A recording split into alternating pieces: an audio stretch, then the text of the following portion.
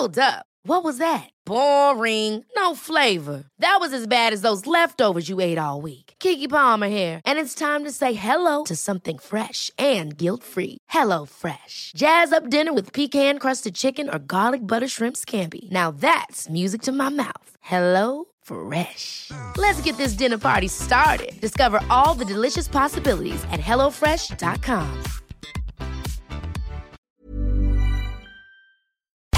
The Opinion Line with PJ Coogan on Cork's 96 FM. Dull and dreary and dark and damp old morning out there. Good morning. 1850 715 996 is the number. The text to WhatsApp 083 396 96 96. The email opinion at 96fm.ie. Coming up later, some good news from Mount Cara. We covered that story in detail over the summer. There's been some good news for the future of Mount Cara Nursing Home. Also, a change, a real U-turn, change in tack by the Minister for Children, Roderick O'Gorman, to do with the mother and baby homes bill. We discussed that last week. Will the change brought in by the Minister be enough to satisfy the people who were so deeply upset by the bill? That's the key question, because if it doesn't satisfy them, it's not worth doing. We'll be asking that question during the morning. And also, fans of Cork City FC, I remember very well, very, very well, the setting up of Forres and the saving of the club and the success brought to the club under Forres. It was huge, it was brilliant. Now the club has been sold, or is being sold, for €1. And I want to know what people think about that. It seems to have been, business-wise, the only thing to do. But it's been done now, and people were mixed and divided about it last night. So I want to know what you think, and we'll touch on it later on in the programme. But first, this morning, we were following this sort of quietly. Definitely the newsroom were across it, and we referred to it once or twice on the programme over the last few weeks. But as an ongoing murder trial, you kind of stay away from these things until they are over, unless you have someone attending it, which of course you don't have all the time. But a 48-year-old Cork woman found guilty and to be jailed for life for the unanimous verdict of guilty of murder at the Central Criminal Court sitting in Cork. Rita O'Driscoll from Bridge Street in Bandon had denied the murder of Timmy Foley. He was 44. She denied his murder at a house in Dancorkery Place in Macroom on the 8th of October 2018, just over 2 years ago. She'd also denied a charge of assault causing serious harm to Mr. Foley's younger brother Jason at the same address on the same date. She was convicted yesterday of the murder. And afterwards, I spoke to Breda O'Reilly, Timmy Foley's sister.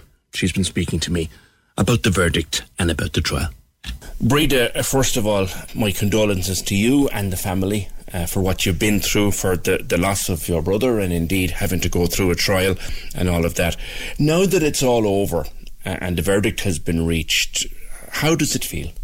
Well, we feel relieved that we got justice for Timothy, but we still feel in shock because it's not going to bring him back.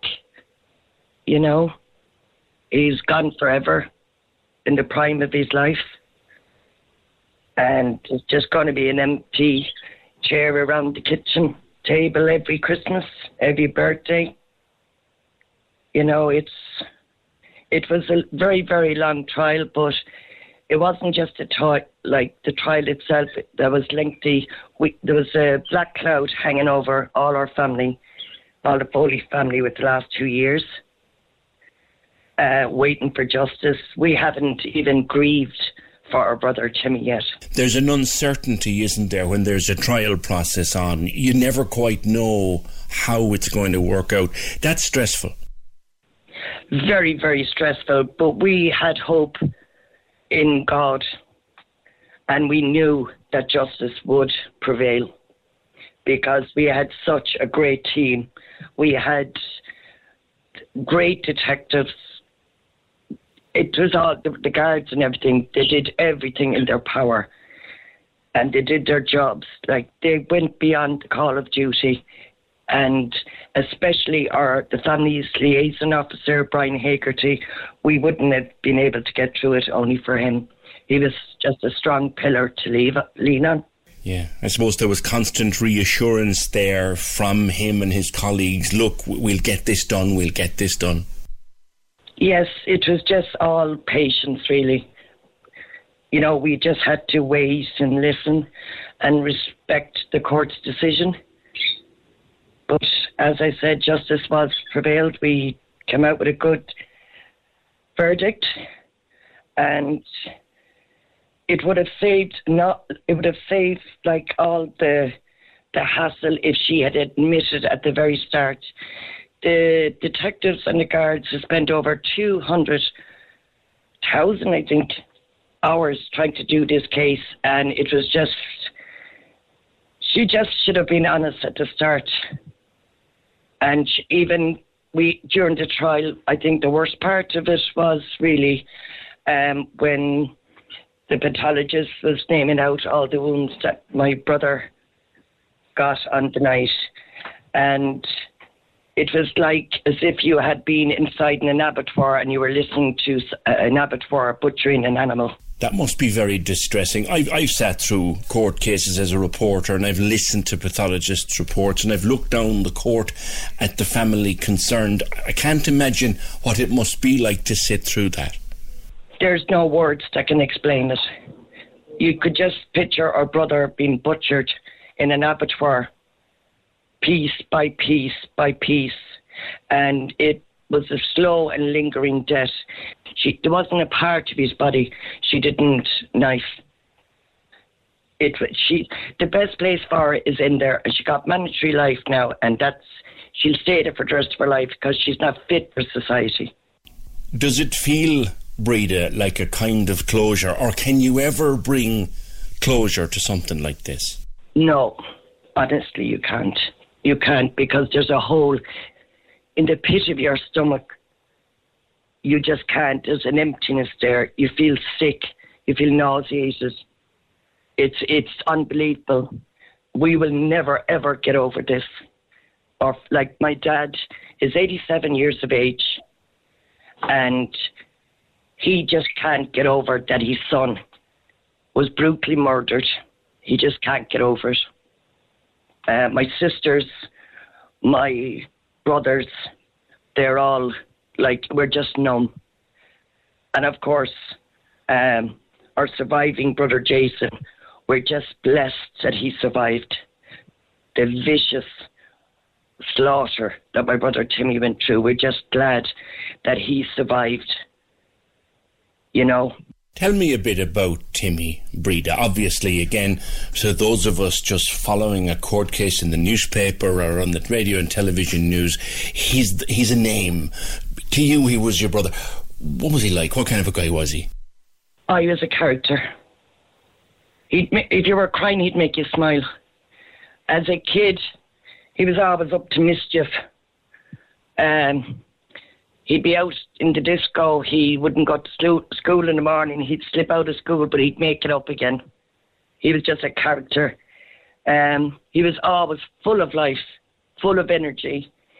You could ask Timmy to do something for you, and he'd say, no, I'm not doing it. An hour later, you get a phone call. It was done.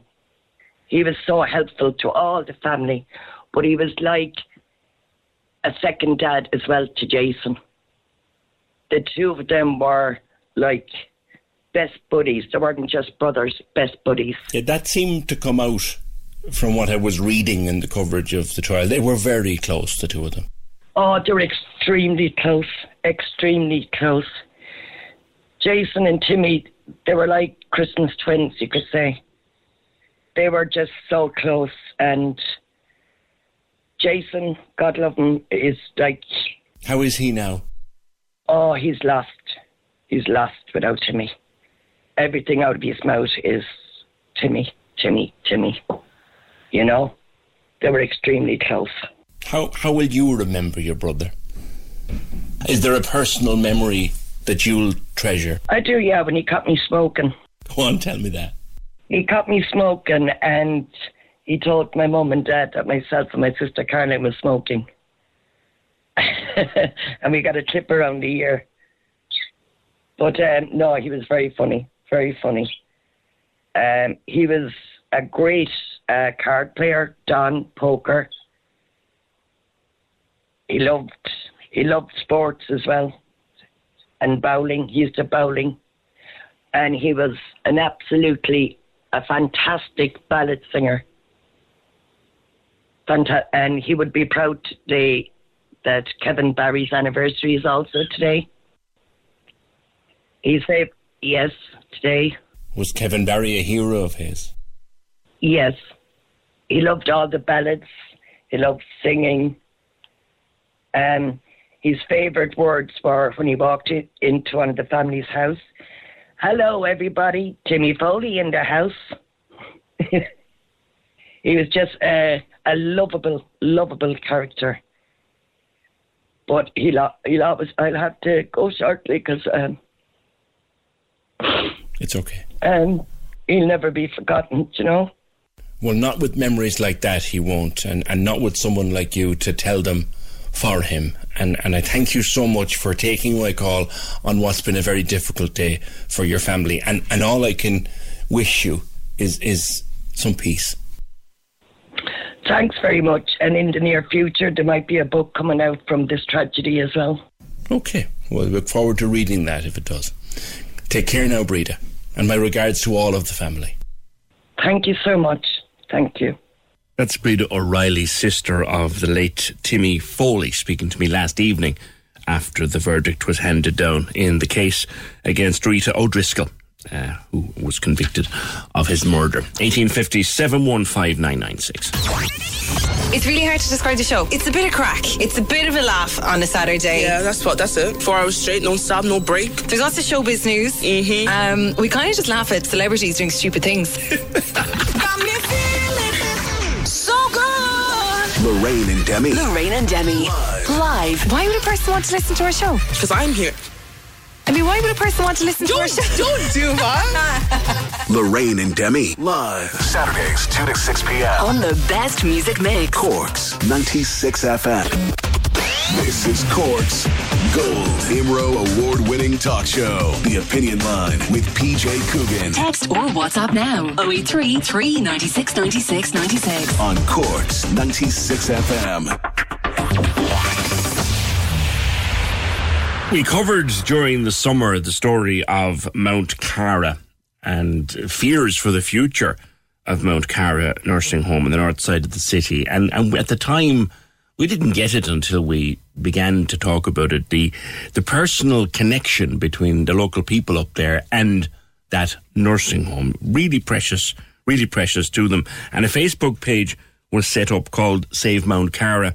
And on that Facebook page, yesterday, there was a statement. The Board of Management have informed staff and families that Mount Cara is to go into partnership with Michael O'Shea, a private operator who runs 3 other nursing homes. He will now become the new registered provider for Mount Cara, and it will operate under the Fair Deal scheme. Former Lord Mayor, Councillor John Sheehan. John, good morning to you. Good morning, PJ. You were on the board, you were a chair of the board up there at Mount Cara at one point. Is this a salvation for Mount Cara? I certainly think it is, because if you look at it, we had 4 objectives in all of this, PJ. 1, that Mount Cara will remain open. 2, that the residents will get to stay there. 3, that the current staff will be retained. And 4, that Mount Cara will be put on a long-term, secure pathway in terms of its finances, in terms of its management, etc. And all of those objectives have been achieved. And I met the staff yesterday, and I also talked to the residents, but I rang all the families as well. And the overwhelming feeling was one of relief that there's certainty brought to this. So I think this secures Mount Cara going into the future. And in particular, you mentioned there, PJ, all the different people and the affection that it's held on the north side for people. And I'd just like to thank the residents and staff for all their patience. The SAVE group who put in huge amount of work into this and really highlighted how much it means to people on the north side and the wider community, and also my fellow board members, because everyone wants this to continue into the future, and there's certainly a huge need for it on the north side of the city. So I think it's a bit of good news today. I think it secures the future of Mount Cara long term, and I think that's a very good outcome. Is it privatisation of the home, John? I don't think, PJ. I mean, at the end of the day, what you want is you want your relative and your family to be cared for and minded in a safe, secure environment. And I've been involved in the board for about 6 years, and people before me, people after, always felt that Mount Cara struggled in terms of not being part of something bigger. If in terms of a bigger organisation, whether it's the HSE, whether it's someone else, that can provide some of that support in terms of nursing, in terms of HR, in terms of finance, and that sort of managerial support. So I think it gives that bit of security to the residents of Mount Cara to know now that this is going into the future. They get to stay there, and also they get to stay there long term, because one of the challenges we've always had in Mount Cara, PJ, is that if someone became frailer and more dependent, they couldn't stay in Mount Cara and they would have to even get a nursing home, and that's very traumatic for people. It was low dependency. It's kind of built on the old welfare home model. So if someone needed full dependency, it wasn't under HICWA approved for that. So if they needed a hoist or support like that, they had to go somewhere else. The intention now is that some of those beds would be designated for that, so that residents will be able to stay there all the way through their journey. And I think that's a very positive step. Something else that we discovered, well, obviously we discovered in this programme, and I think other listeners did, you all knew, it wasn't on Fair Deal. Now, first of all, why was that the situation? And I guess secondly, why can it now change? It wasn't on Fair Deal because when it was founded, Fair Deal didn't exist. So it got its funding sort of as a block grant from the HSE, from City Council under kind of a homelessness service, and then the residents paid fees. So that's the model that it evolved from, and that would be sort of the older welfare home type model, of which there was about 20 in Cork, and there's only 1 or 2 left now. And then when Fair Deal came in, it continued on that model. But we feel as a board that it needs to change to Fair Deal for a couple of reasons. One, it secures the funding long term, but two, it brings a bit of extra funding that allows Mount Cara to be viable long term. But the third reason is for people on the north side who need a nursing home, Fair Deal really is the only game in town. So now at least there is a nursing home in the area so that people can go to could go to that area, and that's an important facility to give to people. I'll be talking in a minute to Deputy Thomas Gould, John, who has raised some concerns. He raised it on his Facebook last night, and I'll be talking to him about it. Some concerns about the jobs of the staff and the future of the staff. Is that assured in your mind? Yes, it is assured. And Toupee, as you know, PJ, from all the other things that have happened in Cork the last few years, will apply in this situation. So what's the term? Toupee, transfer of undertaking. So if someone takes over a factory, someone takes over an organisation, and they're continuing on, all the jobs are secured. And Michael O'Shea wants to hang on to all the staff, so all the positions are there for the staff. The staff there are fantastic. They're amazing. Some may want to finish up, and we need to have a discussion over that over the next 8 weeks, but all the jobs are secure. So It's a really positive outcome. All right, John, thank you for that. That's Councillor Dr. John Sheehan, former chair of the board of Mount Carmel. Mary Lynch, your mum is a resident there. This will have come as great relief for the family. Huge relief, absolutely. We're thrilled. Yeah, great relief for all the residents that are there. Mm. How long has Mum been there now? She's there 6 years now. She went in when she was 94. Right. And when did she turn the ton? When did she turn the 100? The 9th of June. She was 100 on the 9th of June. So, right. Yeah, big celebrations that day at a distance. Yes, so of course. Tough old time. Yeah. It was worrisome for you over the summer because it was dreadful. Yeah, that's her home, that's where she lives. You know. Yeah, and the staff are so good up there. The very thought of her moving to somewhere else where she wouldn't know anybody, and it would have been difficult for her, because and even the very fact of moving at all, an old lady like that, moving her from one place to another. Getting her settled and getting her used to new people and them used to her, and it would have been dreadful. I don't know how we'd have managed it all. Thank goodness we didn't have to. Yeah, it's great for the future. And have you been talking to her? I was up there Tuesday, but I can't talk to her. She's no good on the phone, PJ, because she's useless on the phone. For a woman who loved the phone, couldn't get off the phone when she was a bit younger. Now we can't get her on the phone at all. Yeah. So I was there on Wednesday, and they did tell me I could look in the window at her all right, but her eyesight is very poor, and they could be saying, there's Mary outside, and then she'd be looking for me, and I thought, you know what, better leave it. Yeah, that's sad, isn't it, that you can't just get in and sit with her for a few minutes? It is sad, but... probably for the best, I suppose, for the safety of it all. For everybody in there, totally agree, yeah. But the outcome has been terrific, and it's been great. We're so happy and so proud of the people on the north side to stand up and take a stand like that for the residents in there, for keeping Mount Cara open. The amount of people that turned out for those vigils, it was amazing. People that I went to school with and people that I worked with, and totally, they all turned out for everybody. It's amazing. I was totally shocked about, when I saw all the crowds that were there. There was someone I spoke to during the summer, Jella Lynch. Any relation? No, she works there. No, she's no relation. Magella is her name. Yeah, she goes by Jella. She's a great girl, yeah. They were the starters, really, of the Friends of Mount Cara. They were the ones who instigated the fight in the first place, her and her mom. Yeah, there were certainly the people who brought it to our attention here, because we knew it was there, but never understood the passion that people felt for it, Neither did I. That's what I'm saying. The very fact when we were up there on the nights that we were taken out, and all our local representatives that came out and supported us from all parties, and the people of the north side came along and lined the roads and with their placards, Save Mount Cara. It was amazing. It was totally amazing. It was terrific. What's Mum's name?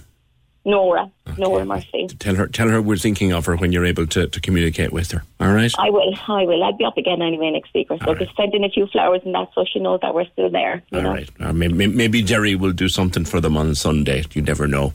Yeah, we have the radio on up loud up there. Yeah, all right, Mary, thank you very much for that, and delighted for you and your mom. And yeah, we'll pass a message to Derry for Oldies and Irish on Sunday, and he'll surely mention something. Now, I mentioned when I was talking to John Sheehan, I mentioned some concerns raised by Deputy Thomas Gould. Tom, good morning. Good morning, PJ. Obviously, this is great news. So what concerns do you have? Well, there is no doubt, PJ, that this is a fierce relief for the people in Mount Cara and their families. So there's no doubt about that. But for me, I suppose the first thing I want to say off the bat is that Mount Cara was destined to close in the end of August. And I just want to compliment Mary, everyone involved with Save the Mount Cara, and all the people who came to the meetings and the vigils.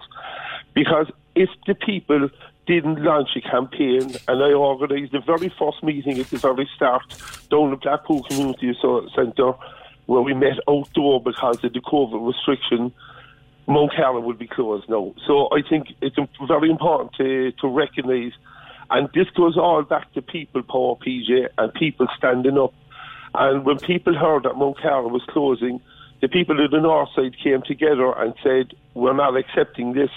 And the call went out. We held a press conference, and we sent emails and correspondence. I actually wrote to the board, the Minister for Health, the HSC and the Taoiseach, and I raised it in the Dáil about we didn't want to lose Mount Cara.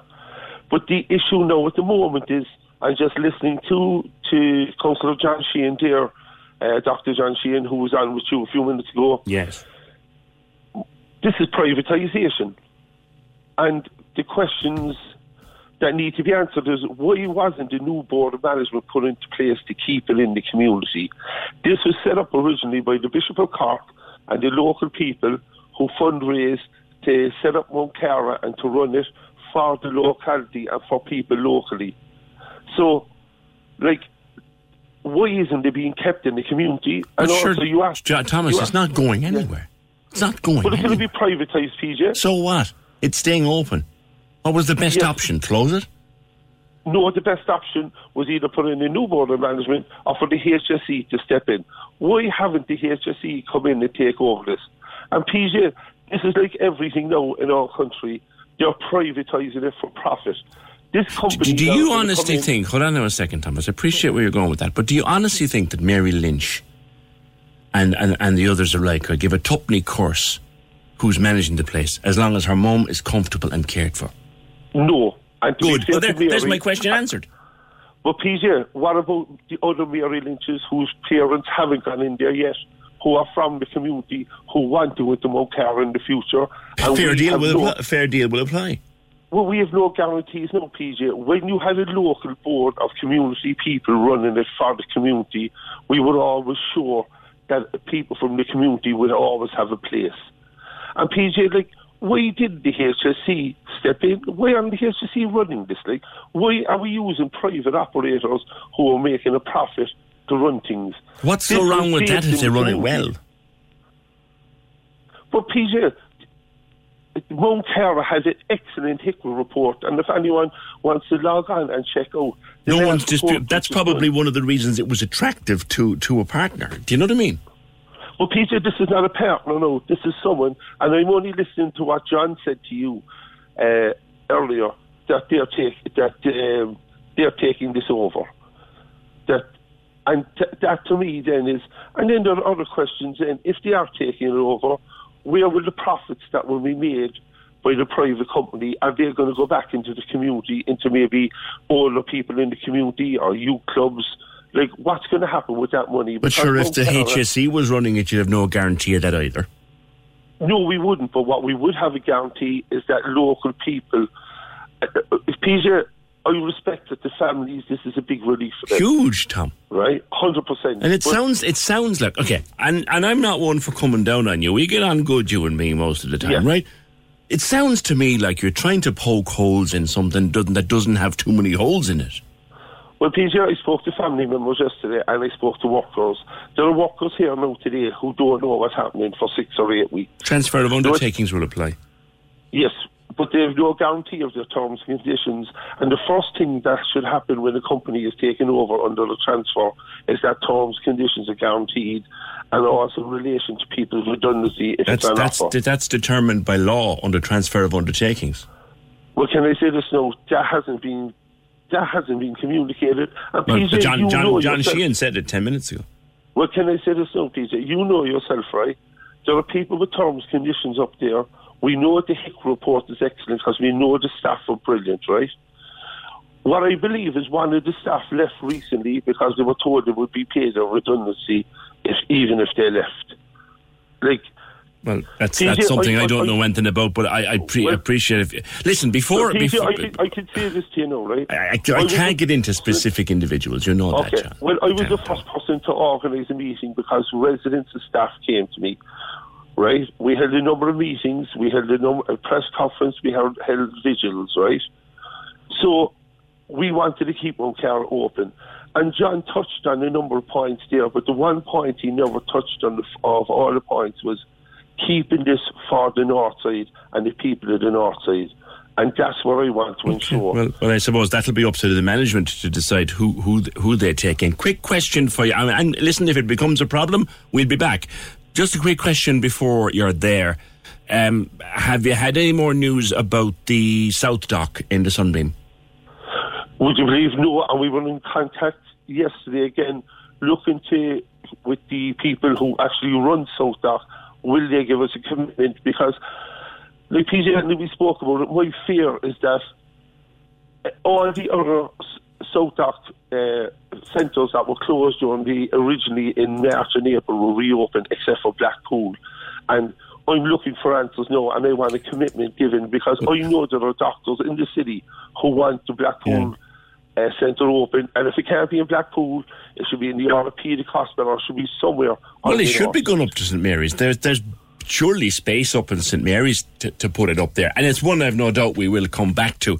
Thomas, thanks very much. That's Thomas Gould, Sinn Féin TD for Cork North Central. Look, I'm not having a go at him, but we've had some great news about Mount Cara. Brilliant. And yeah, it's a private company. Big. What's it like? It's saved. It's staying open. Mary's mom, who's 100 years old and it's her home, she can stay there now. That's what they were worried about. 1850 715 996. Caller says, I think privatisation may be the only option, and it's great that it's saved, but anytime a nursing home is privatised, it's the residents suffer one day or another. Even either there were massive hike in fees or facilities downgraded while staying within the law. I think Mount Cara should be allowed access to the Fair Deal scheme, well, it's getting that, and the other support schemes that are on offer.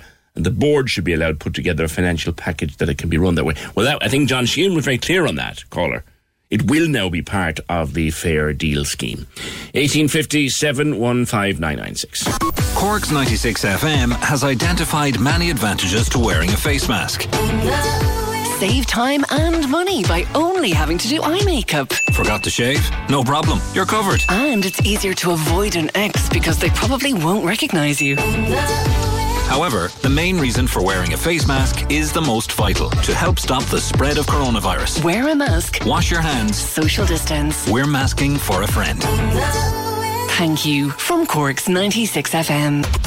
This is Cork's Gold IMRO award-winning talk show, The Opinion Line with PJ Coogan. Call us now, 1850 715 996. On Cork's 96 FM.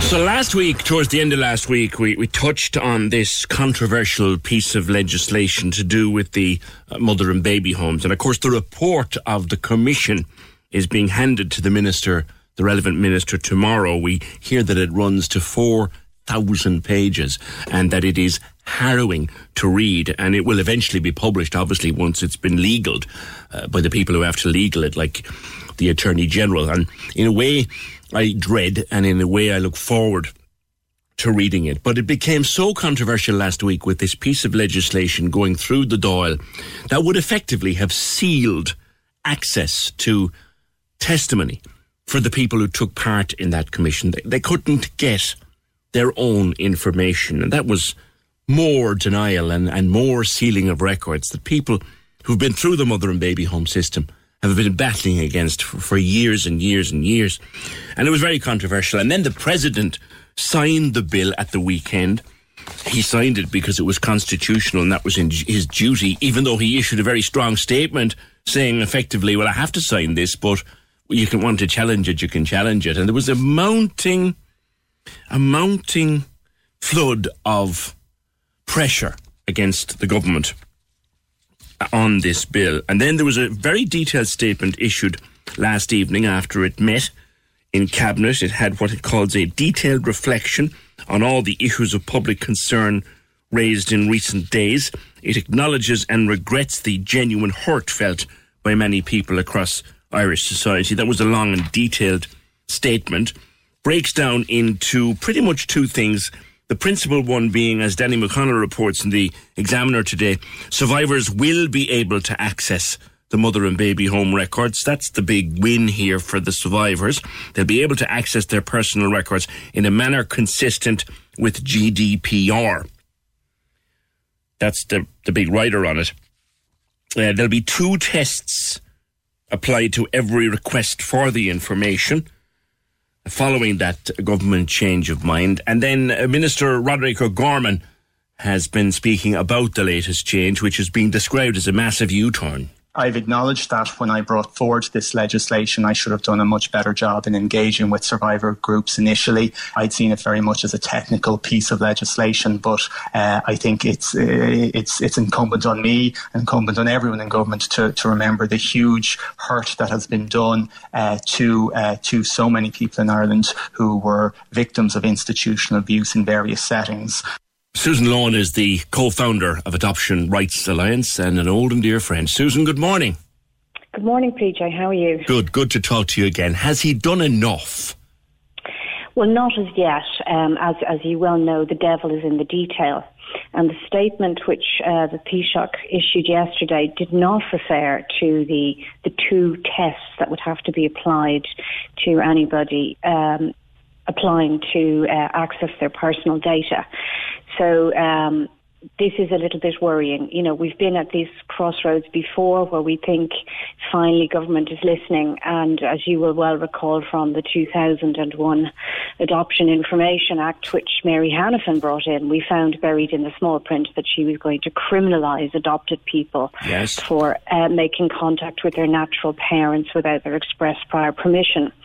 So we just have to be very, very wary that these tests that they're not going to be disproportionate, because as my colleague Maeve O'Rourke points out in our press release today, you know, these are not ordinary applicants. These are people who have, reams and reams of records relating to their early life, their neglect, their maltreatment at the hands of the state, funded by the state.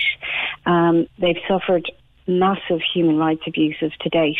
So to make them jump over unnecessary hoops in order to protect the reputation of Ireland or the reputation of various state bodies or indeed religious charities, that is simply not morally feasible, if I can use that phrase. The Minister was on national radio this morning, Susan, talking about these tests, and he was along the lines of, we have to make sure that releasing the information, I'm paraphrasing, we have to make sure that releasing the information doesn't affect the rights of anybody else. Yes, indeed. Well, I think I'm worried that he may be planning for the TUSLA risk assessment model, which they operate at the moment, where they assess the level of harm it would cause to release to an adopted person their own name, their own family history, the level of harm that would cause to other people.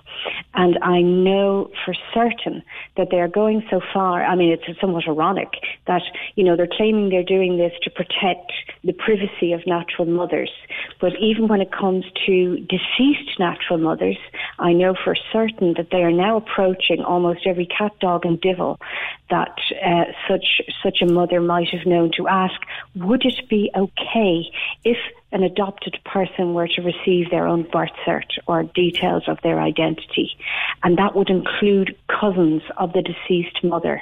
Now, I who may never have known about the child in the first instance.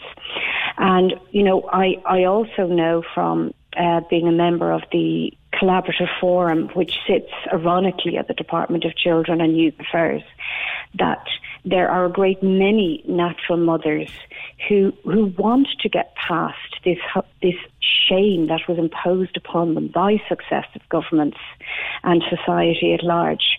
And they want their experiences known about. They want to be able to acknowledge the children who were taken from them. And if we keep perpetuating this image of the terrified woman, we are doing a complete disservice to such women. Susan, because no adopted person is going to take out an ad in the national press to say, oh, I now know that my name is, Mary Smith and my mother was Jane Smith. That's just not going to happen. Yes. And the second irony is that the birth cert of adopted people are public records, and the only people who can't access them are the adopted people themselves. So the village gossip can happily wander into the General Registrar's office research room and look up her neighbour Jane Smith to see, oh, did Jane have a baby back in 1964? Oh, look, she did. So it's a false argument. It should just simply not be repeated. Again, the Minister this morning was talking about legal rights of mother. Is there a legal right in law for a mother to be contacted and her permission sought if the child she had 30, 40 years ago wants their file or wants their information? No, there is no legislation for that because... So why do they keep saying it then? Because they're referring to a Supreme Court case in 1998 which established the unenumerated right to privacy in the Constitution. So they use that as the basis for saying they need to contact such mothers.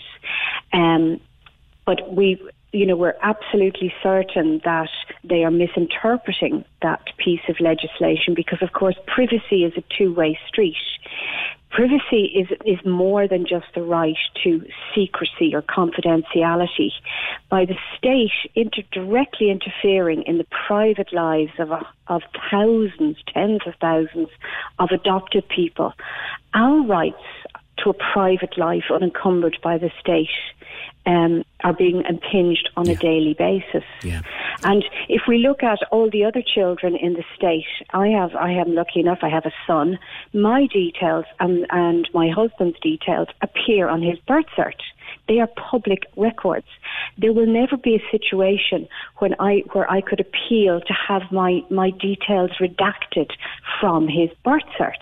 That's just not going to happen. And the Irish state persists in this idea that unmarried mothers and those who they incarcerated in various institutions are a special case. And of course, nobody would believe that they're doing this to protect the interests of such mothers. They are doing this to protect the interests of the state and its dubious reputation. Susan, whether this argument is over or not with regard to the change made last night, I suppose that'll run and run. I'm hoping to talk to our mutual friend Mary Steed over the next few days. Good. And she'll have read through it in detail. I want to ask you, though, about the report. What we're hearing is it's 4,000 pages and it's harrowing. And I think I'm not alone in saying I not only cannot wait to read it, I dread reading it. Indeed. I mean, it's the sheer volume of it alone is going to make it incredibly difficult for any one individual to digest it.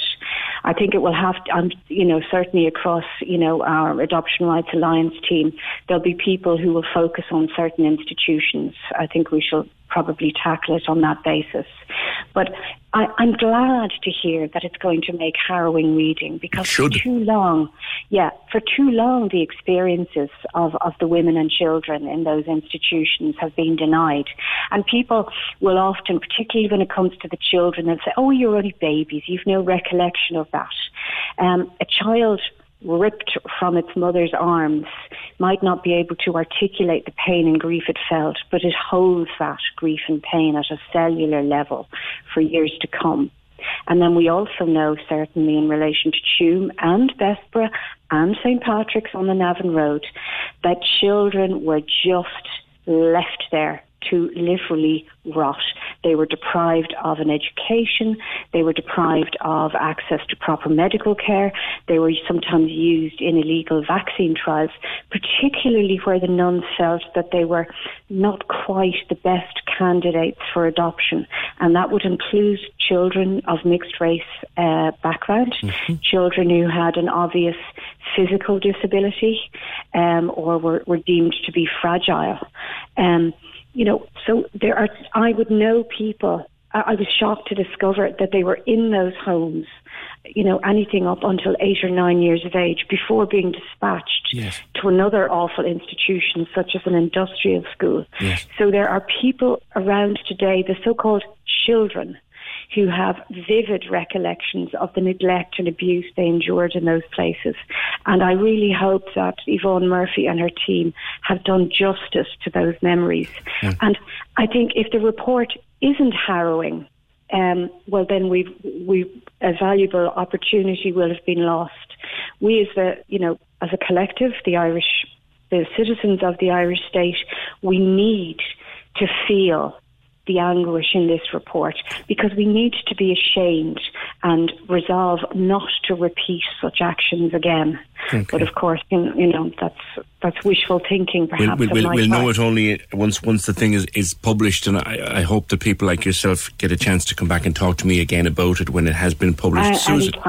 Susan, John in Mayfield, you mentioned the industrial schools. John, I don't know whether you can cast any light on this. Do we have any clarity what will happen with the connection between, like you said, children born in these homes and then went straight to industrial schools? Will we have access to that kind of record? Well, it seems to us that absolutely everybody now whose personal information was previously wrapped up in a Commission of Inquiry's archive now has every opportunity to make an application for those records. And the archive of the Ryan report, that is not in limbo. That is sitting at the Department of Education. So I would encourage anybody who feels that there's still untold narrative about them held in files somewhere. I would appeal to them to make their application, but not to be directed by officials down the FOI route. They must make a data protection application under GDPR, and we have on our website we have information on that. And how it's going. And I would encourage people to follow the likes of Fred Logue or Simon McGar on Twitter. Yes. These people are experts in this area, and they will certainly direct people appropriately. Okay, Susan, if I leave you go, we've come a long way since the time when, you know, we used to get complaints when we talked about this on the radio. now we can talk about it openly. We've come a long way. We're not there yet, but we've come a long way. Well, actually, could I just offer, you know, our sincerest thanks to everybody who came on board on the campaign, which Adoption Rights Alliance, Justice for Magdalene's Research and the Clon Project launched last week. We are genuinely overwhelmed and delighted with the response. And sometimes, you know, I've been doing this for 20 years. Sometimes we forget that not everybody knows what we know, and it really resonated with people. It resonated across the board in the Seanad and the Dáil, and, you know, individual legislators were just fantastic. They did their research, and thank you to everybody who participated in that. All right, no doubt we'll talk again soon. Thank you very much. Susan Lohan, the co-founder of Adoption Rights Alliance. Colm's been listening. Colm, good morning. Good morning, how are you? You wanted to make a point about this? I do. I actually don't accept what O'Gorman said this morning. The Deputy Data Protection Commissioner last week said that there was no need for the legislation. Yeah. And that the 2018 Data Protection Act protected it. No, they've changed their story on a number of occasions in relation to this. What they said actually in one of the releases this morning is the reason that they had to do it was that if they retracted it, everything would be destroyed. But last week what they said is that everything was going to be destroyed unless they passed the bill. Yeah. No, it's not being destroyed. There are more questions to be answered than what's happened so far. I think what you're saying, and I think Susan is saying the devil's in the detail, but what you're saying is this isn't enough. No, it's not enough. They have to come out and explain why they did it. They're saying today that the Attorney General is agreeing with what the Data Protection Commissioner said last Monday week. So why did the bill go through? Why did they create this furlough for everybody who's involved? It's not. It's really not acceptable. Yeah. They're upsetting people. I mean, there's another side to this, which it's not in this one, but they're trying to pass a bill. It's called the Retention of Records Bill, and seal records for 75 years in relation to the inquiry into the child abuse, which is the Ryan report, the Redress Board, and also in relation to the industrial schools. That's not acceptable. No. And it's probably... These records should be out in people. But what they're saying, I mean, this actually failed in the last file, but they're going to try it again in this file. Yeah. John, for no reason other than time, Colm, I will leave it there. Thank you very much. This is one that's going to run. Trust me, it's going to run. People were asking me why I wasn't talking about it more in the last couple of weeks. It's because I was kind of waiting for this day, kind of waiting for the publication of the report, and we will read it and look at what's in it. And this pursuit of the right to your information is one we'll follow, I promise you, more closely than anybody. The Opinion Line with PJ Coogan on Corks 96 FM. Coming up just before 10:30, if anybody knows the intricacies and the ins and outs and the details and who'll be happy and who won't about what's happened with Cork City FC, it'll be our own Trevor Welsh, and I'll talk to Trevor around about 10:30 on the latest developments. And if you have any thoughts on it, we'd like to hear from you. 1850 715 996 is the number.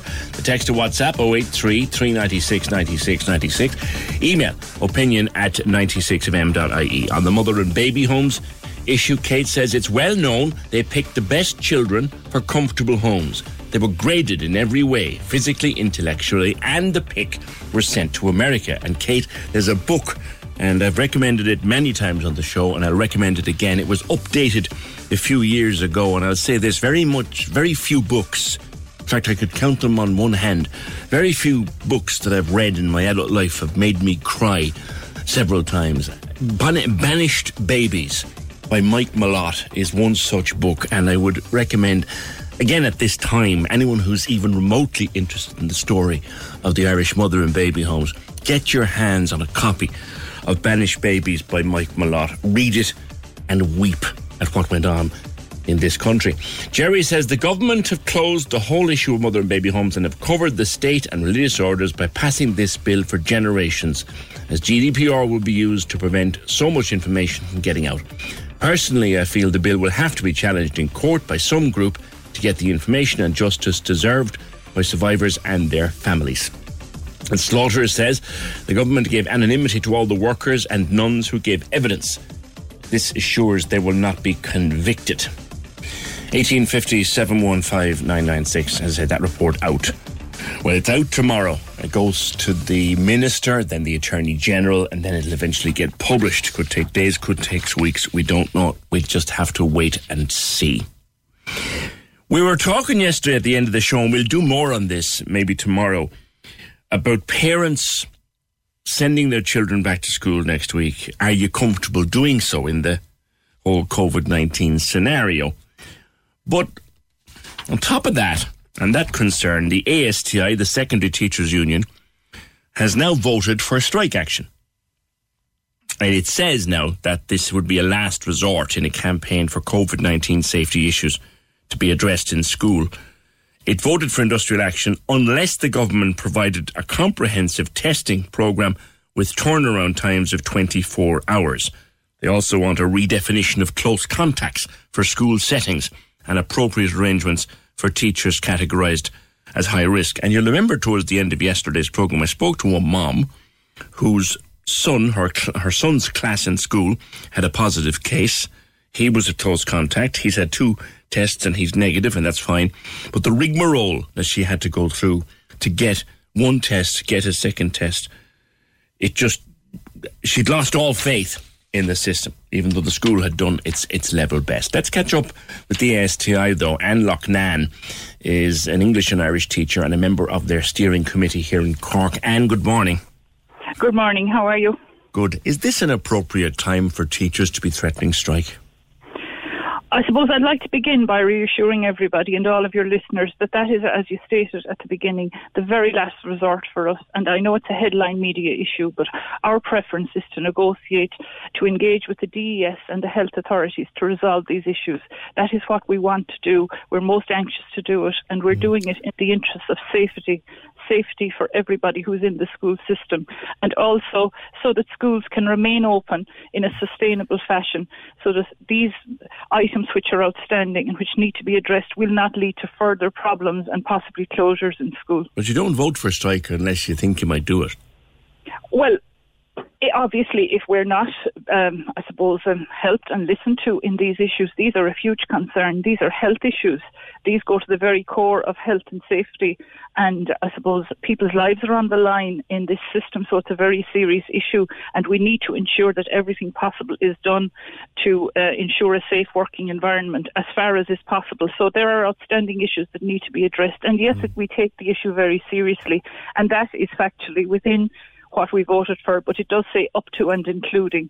So I would hope that we would never reach that stage, and most of our members don't want to go that route, but we do want the government to take us seriously on these issues. I spoke to your president and fellow Corkonian Anne Piggott recently on the show about the whole worry with regard to level 5, and as far as we know, everyone's going back to school as normal next Monday. Does that concern you? We are concerned with the outstanding issues. We do want schools to open, and we do want them to stay open. I think that is really the key message I want to give you here. I know that there has been a headline about strike, but it is our focus on keeping schools open that has led us to, I suppose, have this vote, this ballot. We really want everything possible done to go back to school on Monday and to stay in school for the rest of the year. It has been aired very often in the media, and we totally believe that school is the best place for students. It is the best place for engagement and for learning. Both educationally and socially, and every other aspect of learning is best maintained in the school setting. So we absolutely want to be in school. It's also, I suppose, much more fulfilling for teachers to be in school and in contact with their students rather than the online system, which happened very suddenly and it was quite difficult for both students and teachers the last time. And that is as well why we have asked for more resources to be put in, so that should it happen that schools may have to close, and I mean if they had to close for COVID reasons, that all students would be on a level playing pitch and would have adequate resources, which they didn't have on the last occasion. So that's one of the other issues that we voted on, that adequate resources would be provided for all students. As in for remote teaching and things like that. Give me 2 or 3 things. If you can make 3 out of it, great, because 3 is always nice. Can you give me 3 things that the government could and should do in the next week, 10 days, that would please the ASTI and ease the tension, as it were? We need clarity, we need transparency, and we need standardisation. We need clarity on close contacts. There's a huge amount of confusion about what a close contact is. I can go into some of the scenarios that have happened where teachers, and in those instances they will be in classrooms for 40 minutes and in most cases 1 hour with students. In the cases where students in classrooms were identified as having COVID, some of those teachers have never been called for contact tracing. They've not been identified as close contacts. Others have. This is very hard for people to understand and is causing a lot of anxiety. So we need clarity on how this is being organised and why different standards seem to apply in different areas. That would tie in with transparency. We need to be told the detail of how these decisions are being made, and we need standardisation across all the schools in all the country as to the process, as to what happens. We need this delay in returning test results is causing huge, anxiety for everybody involved. In some cases, they're coming back reasonably rapidly, but not in all cases. We've asked for 24-hour return. We think in a vital service like education that this should be happening in all instances. I mean, we've seen a high-profile case. Do you think that there should be a specific fast-track testing system for the schools alone? Well, schools and health workers and people who are, I don't want to give a list, a defined list, but certainly schools are a priority and people involved in schools should be a priority. And we've asked for a 24-hour return time, which we think is reasonable. You see, it's not just the anxiety, there is that as well. But while this long wait is continuing, there's quite a strong danger that there will be further spread of COVID during that lag time. So it's actually leading to more problems for the health service. Particularly given the number of youngsters in particular who are completely asymptomatic and don't know that they have anything wrong with them, let alone carrying the virus. So how long, Anne, is ASTI willing to give the government to come up with a plan of action? Has there been any response so far from Norma Foley, say? Well, there has been. Certainly we have written to the DES asking for engagement on these issues, and our executive committee will be meeting within the next few days. And we're going to be reasonable about this, but the time is not unending. We've asked for action on this by the end of October, and we need something to happen, and we need to see goodwill. That's only a few days. That's actually this weekend is the end of October, so you'll have to extend that deadline. By saying that doesn't mean that there's going to be something like a strike on Monday. Far from it. We're very reasonable. But for example, if you were going to have a strike, you have to give strike notice of, isn't it 7 days under the law? So when is that decision likely to be? Well, as I said to you, our executive makes these decisions. We're meeting in the next few days to assess the outcome of the ballot and to look at how we may proceed. But I speak for the vast majority of teachers and people who are involved in negotiating within the ASTI, with the DES. We really want these matters resolved in a reasonable and peaceful manner, and we don't want any disruption for ourselves, for our students, for parents, for all the stakeholders. I really want to, I suppose, emphasise that we are calling for these issues to be tackled for safety reasons. A caller is reminding me, and I had made a note to remind you myself, of a teacher I spoke to last week who was saying he was perfectly happy to be back at work and quite adamant that his colleagues were perfectly happy to be back at work and wanted to stay at work. Is that a majority view? Absolutely. That is, I would almost say it's unanimous among teachers in as far as it can be with the thousands of teachers that are there. So how did a strike ballot get passed then, if that's the case? It wasn't a strike in relation to leaving work. It was a strike. It wasn't a ballot in relation to wanting to leave work. It was a ballot on these issues that have to be tackled to ensure a safe environment. It's not about wanting to leave work. I totally agree with your listener. Of course we want to be in school. I think I said that to you already. Yes. It is by far the best place for all of us to be. We miss school so much during the spring months. It was quite a traumatic experience for everybody because it happened so suddenly, and I think neither teachers nor students were prepared for it, and we all muddled through as best we could, some better than others depending on resources and all the rest of it. But we want the education system managed in a more organised fashion so that we're ready for what may happen, particularly in the area of providing resources, but also in the areas I've outlined to you in relation to the comprehensive testing programme. And you alluded to it before I mentioned it. We have concerns about, there are quite a lot of cases called community transmission, and we worry that this may link up with asymptomatic students in school, because that would be one of the reasons for wanting the testing. Asymptomatic, as you know, it's not easily identified, and while these people may not be symptomatic, they are still passing on the virus. Teachers are very much on the front line, and like any other worker on the front line, are entitled to have their health and those of their loved ones protected. But there's medical staff, there's other people out there taking risks every day. Are the unions looking for special treatment for the teachers? Absolutely not, and we are very cognizant of all the people who are absolutely pulling their weight in this crisis, as are we, doing our very best to keep the schools open. And I think this ballot has to be seen in the context of wanting to keep the schools open. The less problems that we have in school, the less COVID, infections that happen through the school system, well, the less problems that will arise down the road in the health system. So we're all really, as the phrase has been going for quite a while, we are all in this together. What happens in one area affects the other. You've been very measured, in fairness to you, Anne, this morning. If we were to speak again in a week and nothing had happened, would you be as measured? I think that the Department and the Department of Education and the teaching unions want to keep the schools open. I think we all have this priority, so I am very confident that the Department will work with us to keep the schools open and to resolve these issues. I would be very disappointed if anything else were the case. All right, OK. We will talk again, I've no doubt, to you or one of your colleagues. That's Anne Loughnane, who is a member of the ASCI Steering Committee here in Cork. She's a teacher of English and Irish in West Cork. They've taken a ballot which allows them to take strike action. They have to do that under industrial relations law. If they are going to go on strike, they have to serve notice. That's another bit of the law. But so far, she's saying that's not what we want to do at all. We want to sit down and sort out the problems in our workplace.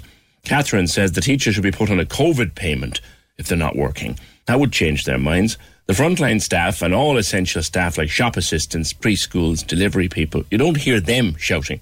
Tell the teachers grow up and get on with it, says Catherine. 1850 715 996. I'm asked again for the copy or for the name of the book I recommended to you on mothers and baby homes. It's one of many now. It is one of many, but it's probably the most harrowing book I ever read about it. It's called Banished Babies. Banished Babies. And it was written by a fella called Mike Millotte. Millotte. Millotte. You should be able to get it at any one of the sites, or you might be able to pick it up. Well, you can't pick it up in bookshops now, but you know what I mean. Banished Babies by Mike Millotte. You need to get the updated edition. It's if you're in any way in doubt with regard to the mother and baby homes and you don't know where to stand, read that book. 1850 715 996. Cork's 96 FM's Hit Mix is 1 year online.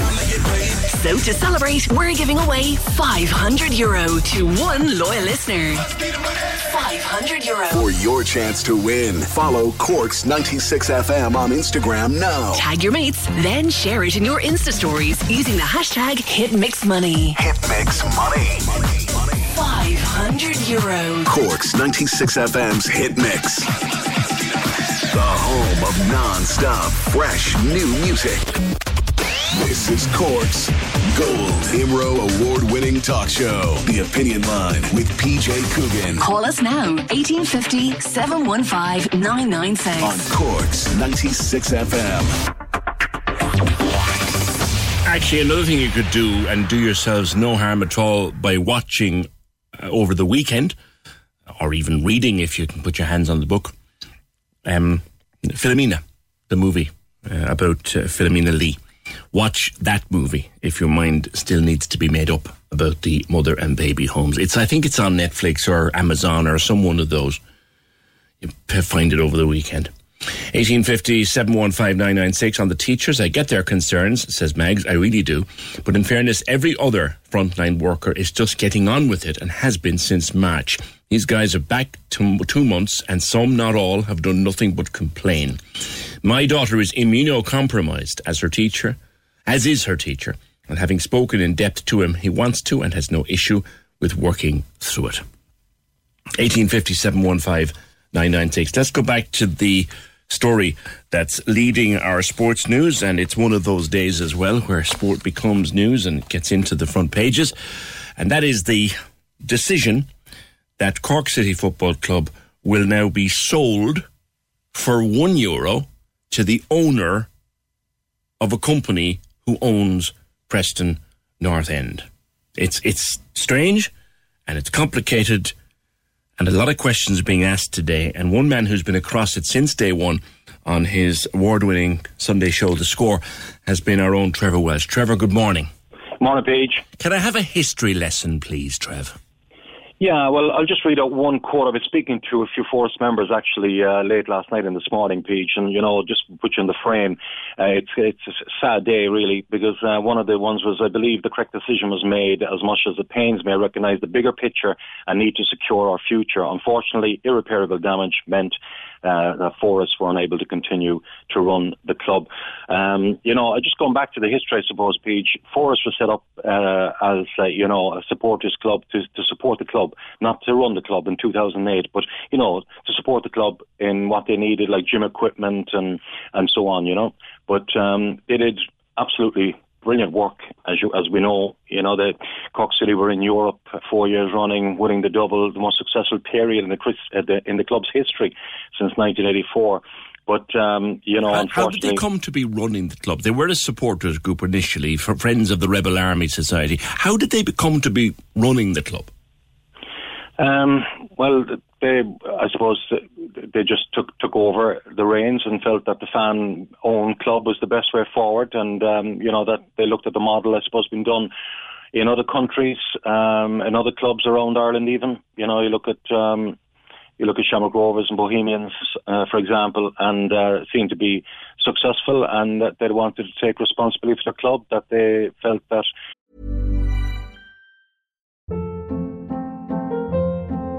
Hold up. What was that? Boring. No flavor. That was as bad as those leftovers you ate all week. Keke Palmer here, and it's time to say hello to something fresh and guilt-free. Hello Fresh. Jazz up dinner with pecan-crusted chicken or garlic butter shrimp scampi. Now that's music to my mouth. Hello Fresh. Let's get this dinner party started. Discover all the delicious possibilities at HelloFresh.com. Club members would have more passionate than someone coming in as a kind of an investor, I suppose, and that they have the club at heart and that have set up the community side of things, which unfortunately now comes on the question with Preston coming in. I believe that Trevor Hemmings, Peach, the Preston owner, is portrayed as a good guy. His heart is in the right place, but Peter Ridgedale, who's the advisor, came up with a statement yesterday saying that they've got to move really quickly now on this, because they have to get a licence, so they have to talk to the FA really quickly to get a licence to be in football next season. And he also said in a statement they need to get City back into top flight after first year and back into Europe, because they want to return, obviously, their business people. And with that in mind, I think the idea would be to get some Preston players over, maybe to help out, because they seem very confident that they can get City back up in the first year. Because let's deal with the Preston thing and deal with the massive success that was there. Like, there was League and Cup doubles, there was successive years in European football.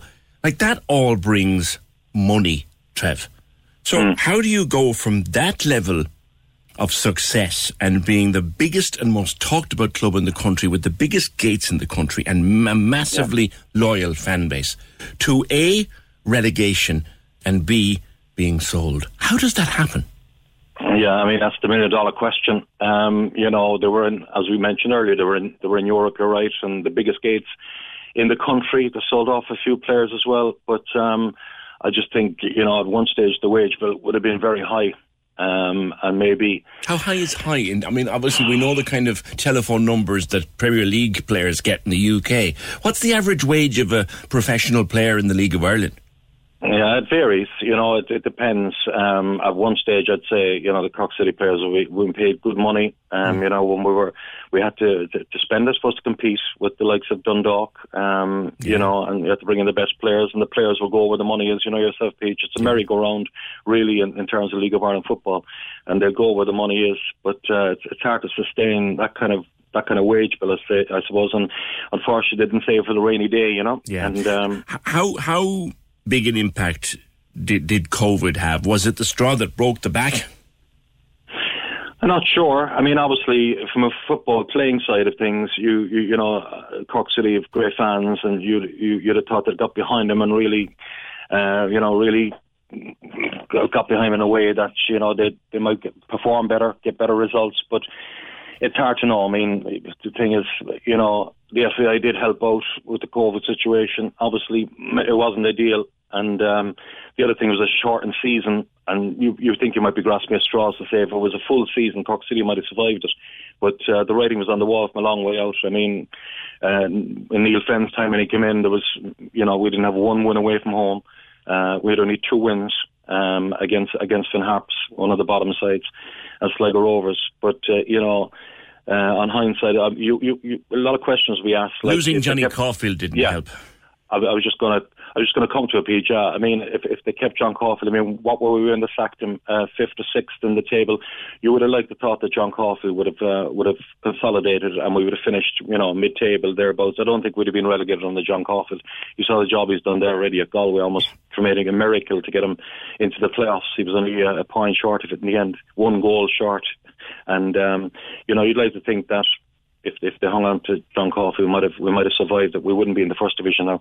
But that's the way it is. There's a close relationship with Preston North End. There has been for many years. In particular, the transfer of the great Shawnee Maguire, of course, was the biggest story there.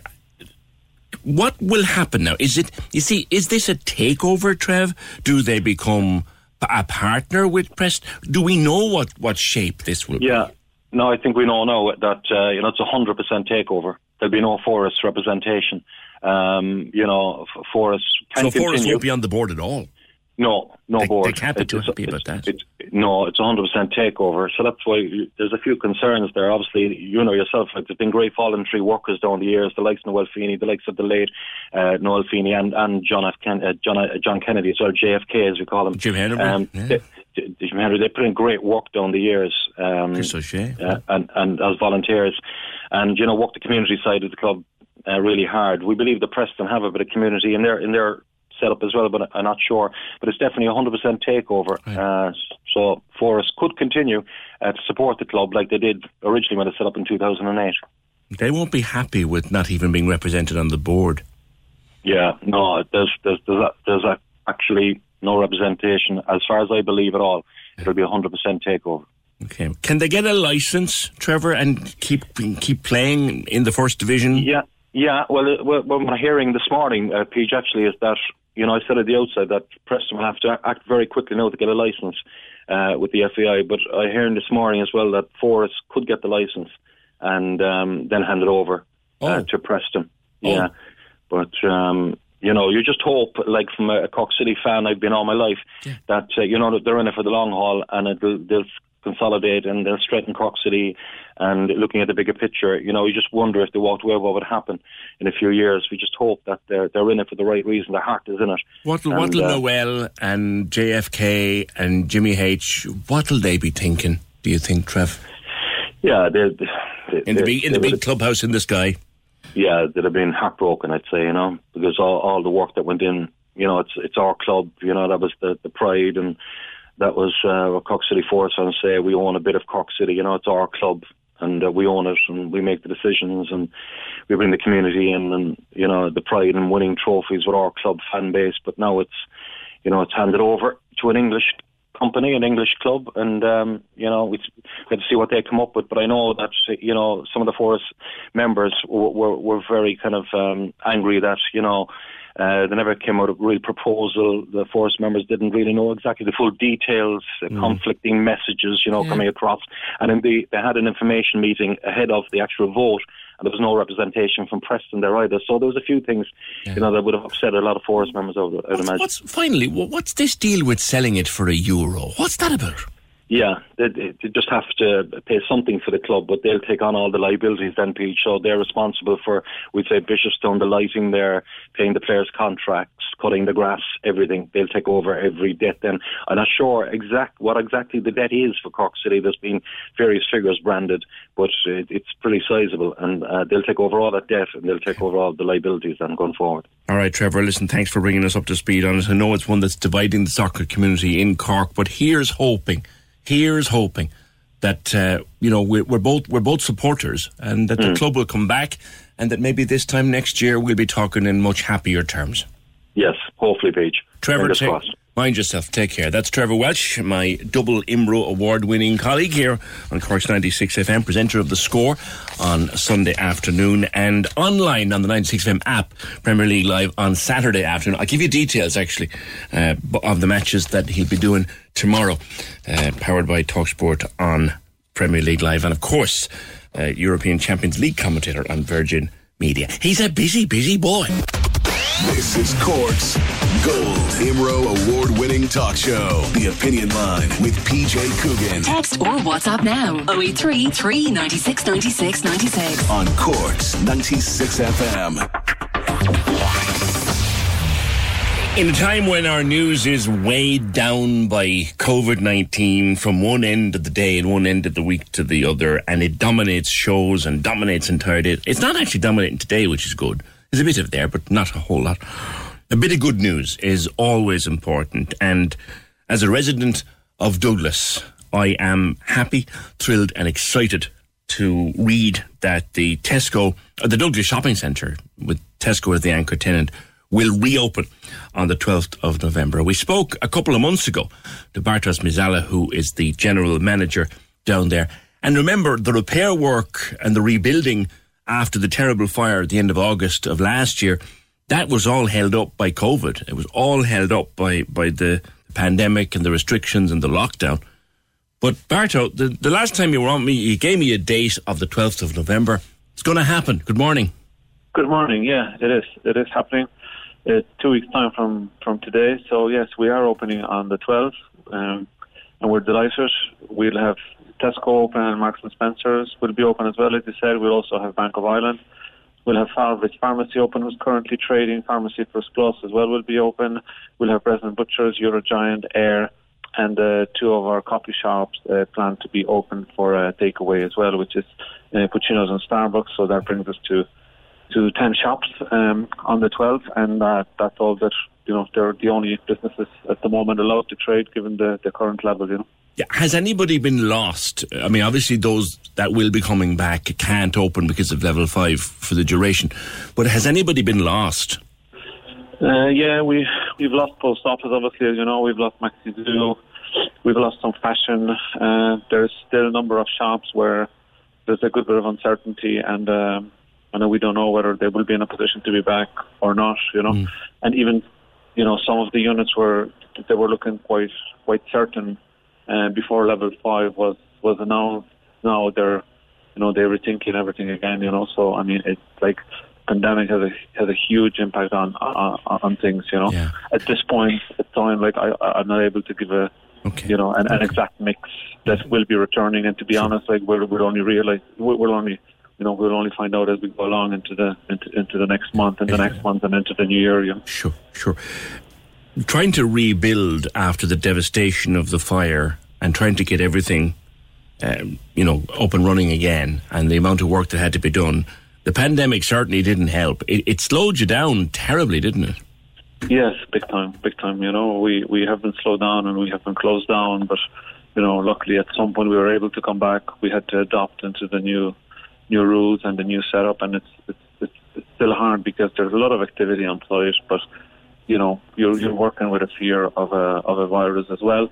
You need to be very conscious of social distancing all the time. The works in some areas, goes at a normal pace, but in other areas it has to go slower because, let's say, if you imagine like a room that you're fitting out, or even an electrical switch room where you would have 5-6 electricians in it in the normal circumstances, now you can only have 1 or 2 at the best. So it's very challenging, and that applies to everything, and it applies to the shop owners and their fit outs and everything else.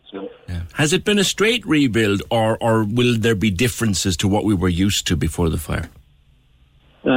No, it's pretty much the same. It's we were just repairing, so we've kept things as they were. I think I had mentioned to you before, like, even though it's not a requirement, we've decided to install a sprinkler system within the car park now.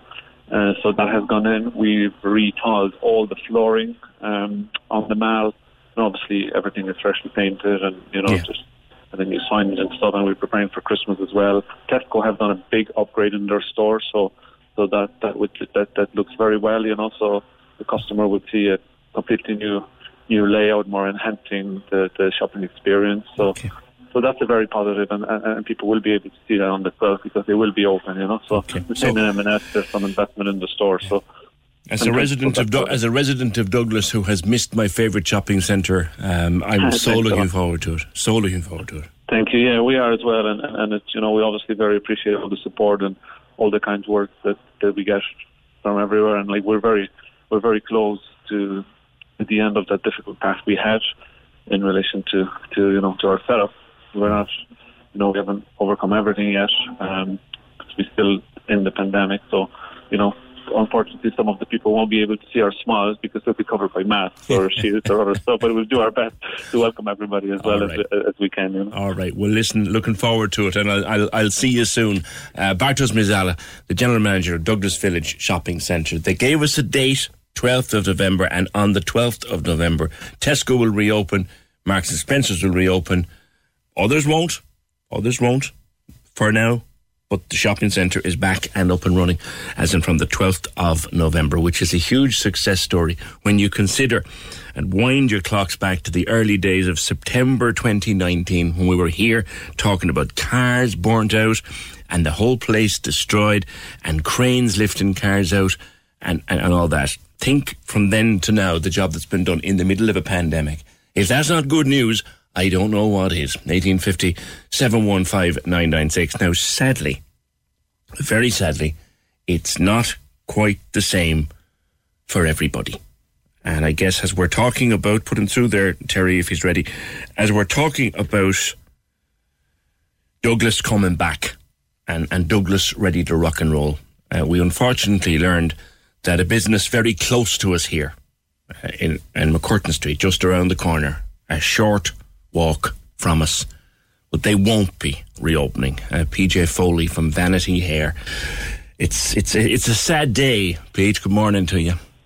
Hi PJ, how are you doing? Not so bad. How are you? I'm here now, and my husband David is sitting beside me. Okay. Hi PJ, how are you? Hi David, how are you doing, lads? It's been a hard decision, but you've had to close. Yeah, do you know what? It's been a long week. So I suppose since we made the decision last week, I've had to tell my staff, I've had to tell my clients. Yeah. It's just been so difficult, but I know in my heart it's the right decision for me and my family. Yeah. It's just sad to say goodbye. Like, my staff are out of work now for Christmas, and it's just heartbreaking. Is it the COVID that did it? It's just, it was so difficult to get back on our feet after the last lockdown.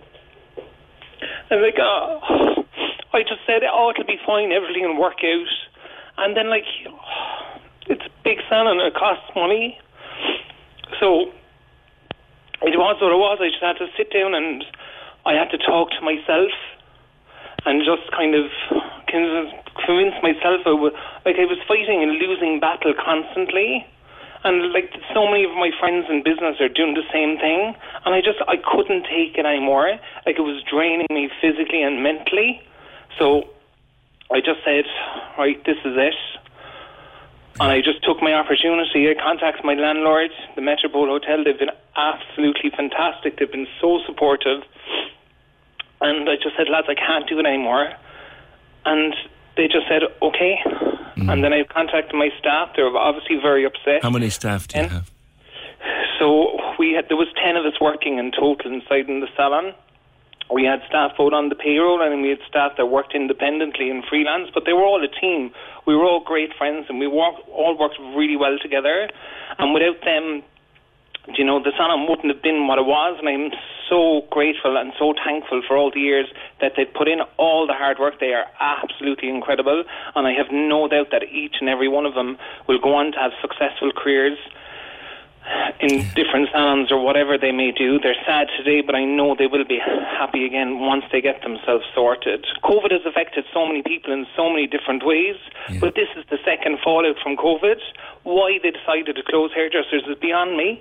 They could have done something so simple. They could have said us one-on-one. They could have done... We were the most clinical and most hygienic environments. It was a question that I often asked, actually, PJ, of hairdressers, many of them in the course of this.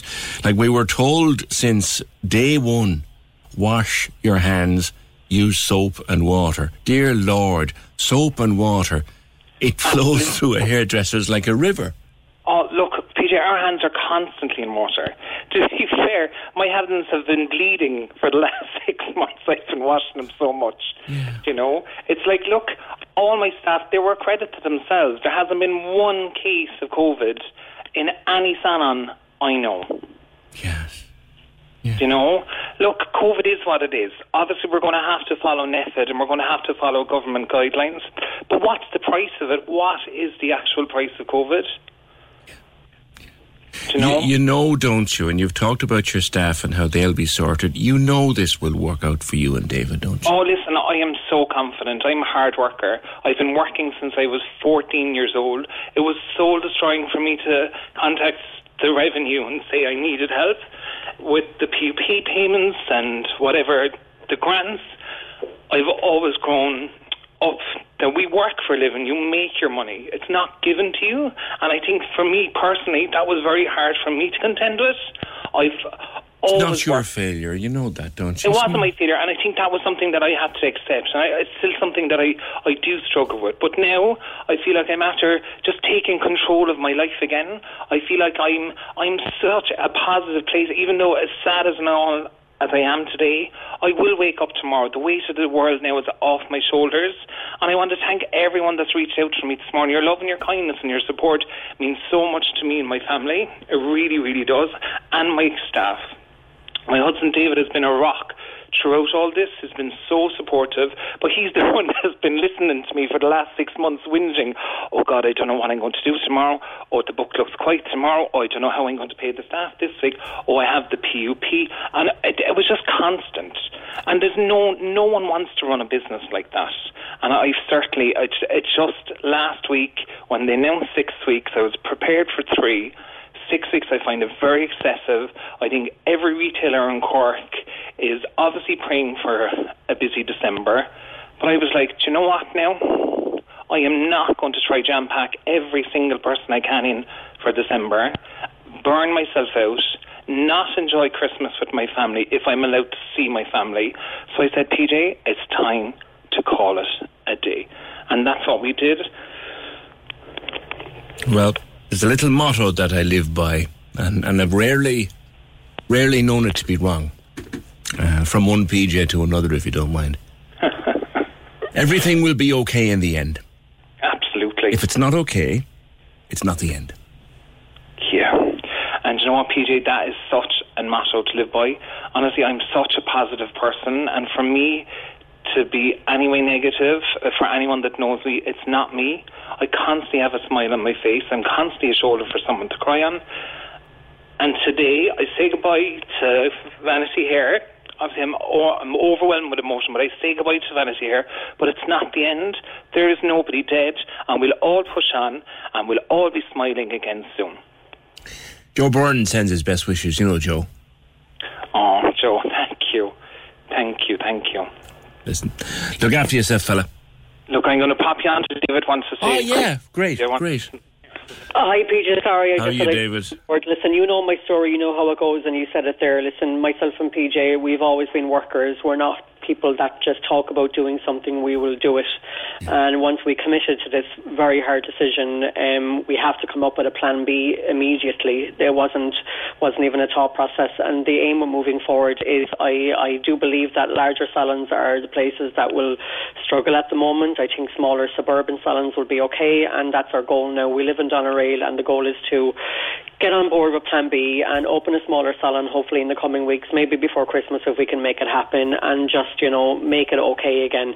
It is very sad. I agree with everything that PJ said, but we sat down and we did the books and we did the figures, and it just wasn't adding up, and nothing was the same when we went back after the first lockdown. Everything was so restrictive, and numbers were halved, and half numbers mean half income, and incomes, it's money talks, and the money just wasn't talking. So the decision we've made now really is the best. It's incredibly sad, and like PJ, we're so grateful to our staff and our clients. It's been a ride, but it's like you said, it's not the end. It's not over. It's just the beginning of a new chapter, one that we didn't see coming, unfortunately, but it is. We only relocated to McCurtain Street 2.5 years ago, but look, it is time to say goodbye to it now and start again. You made that. It's interesting one that you say smaller salons will do okay. Yeah, I think so, because of the overheads and the bills that are going out. Like, the bigger the salon, the more staff you have, the more everything is just doubled and tripled. I think smaller local suburban salons will get through this because they're used to having a certain amount of clients in a day. They're not paying crazy overheads, but I do think it's the more staff and the more the bigger the place, it's harder for them. I firmly believe that. So that's where our train of thought is that, not necessarily take a step back, but just be a little bit more practical at the moment, and just, take a break and breathe. Exactly, and that's what it is. And COVID has brought this, we're not the only ones, we don't want to feel sorry for ourselves. There's many, many other businesses that have had to close down, but we do think that we're in a case that we can move forward and won't be the same pace, but maybe it's the universe telling us that, listen, you need to take a little bit of a step back here and kind of breathe and reboot, and that's where we're at. We'll take a few weeks out now just to get our heads around this. More in the loss of our salon, more in the goodbye to our staff, that we never got any form of kind of closure. It was all done over the phone. It was very cold. It was no staff meeting. It wasn't like face-to-face with the clients. It was just, it's done in a horrible way. But I do believe, without sounding too cliche, that we can rise above this again and start again and thrive, because we were thriving. Listening to the two of you, I've no doubt that you will do exactly that. Thank you, PJ. You take care. I'm out of time. Thanks ever so much to David and PJ from Vanity Hair on McCurtain Street. Two grand lads, two lovely lads, and they have had to close. COVID cost them the business, but they're going to set up again, smaller, out the country, where they live in Doneraile. Good luck to them both, and I think they probably speak for so many people struggling at the moment, struggling to survive. Good luck to both of you, and good luck to everyone who's in that unenviable position. The Opinion Line with PJ Coogan on Cork's 96 FM. 1850 715 996 is the number to call. The text or WhatsApp is 083 396 96 96. You can also, if you want, drop us a WhatsApp voice message, if that's what floats your boat. Email opinion@96fm.ie. Twitter @opinionline96. Of course, the hashtag is OL96. And that's the first place we put our podcast every day. We tweet it. Usually sometime between 2 and 3 in the afternoon. The first place you'll get our podcast. A lot of listens to our podcast at the moment. I think a lot of people around the world, particularly yesterday in response to that lovely little story, the heartbreaking story about little Baveen. Big response to that yesterday. And I wonder how the website is doing as a result of it being on the programme. And of course you can always contact us through Facebook, the Cork's 96 FM Facebook page. Send us a message and address it please for the attention of the Opinion Line. The Baldy Barber was on to say it was so sad to hear about Vanity Hair closing down. He's just the first of many who will have to close. Another message, that man made me so sad and heartbreaking. Best of luck. I'm struggling myself right now And I hope you'll be okay too, whoever you are, whatever it's about. This time, the time will pass, says this text, and wish him all the best. Health is wealth. It's a heart-wrenching story, but it's sadly widespread across the country. Okay, Clodagh and Colin, going ahead with the wedding in the middle of all of this. You're brave people with all the restrictions. I was saying yesterday, I was on the Today Show yesterday with Maura and Dahi, and I was saying, trying to get married under level 5 restrictions, I'd say it's about as much fun as a flat point. But to anybody doing it at the moment, best of luck. And Clodagh and Colin get married tomorrow, and that's from your mum. Is it Colin's mum? Yeah, gotcha. McCurtain Street say the laundry in McCurtain Street is open. And they're listening down there right now. Laundries are open. Laundries and laundromats and laundrettes are open because they're considered to be an essential service under level 5.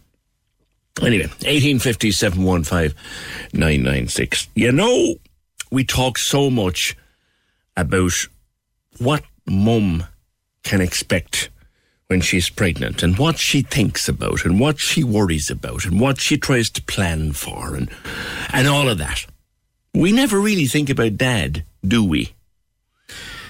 One man not only is thinking about Dad, he's about to become a dad in, April of 2021, so he has taken to the blogosphere to write about it. The daddy blogger, Rob Armstrong, good morning. Morning, PJ. How are you? I'm not so bad. I read and I laughed frequently. Good stuff. And I thought, the poor bugger has no idea what lies ahead of him.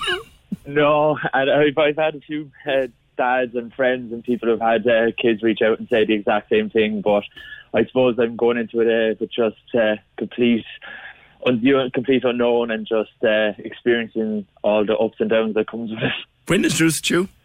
She's due on April Fool's Day, so she's actually reiterated quite a number of times that she's going to keep her eyes closed that day because she doesn't want an April Fool's baby. But and I don't think my friends will ever let me live it down that I had an April Fool's baby either. So it's a running joke at the moment. So April 1st anyway is the due date. So what have you learned about Ruth since the pregnancy test came back that you didn't know about, or that maybe scares you a little?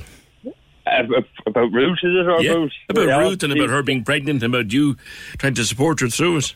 I suppose the first thing that kind of came back, I just was overwhelmed by just how tired she would be physically. This comes down to her obviously making a baby, but it kind of takes you back that you can't do the same things you normally would have done. We're both quite active people, so your days out, or let's go for a walk, or might not be as long as they normally are, and definitely not as active as we could have normally would have been.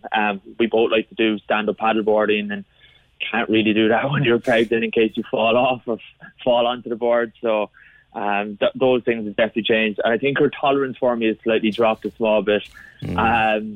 Cracking open a bottle of beer on a Saturday night will be disapproved of. Yeah. Red wine has not been drunk since we found out the news. Ruth does like a glass of red, so I have not been able to crack one open or do that. And I took up the ukulele during lockdown. You did what?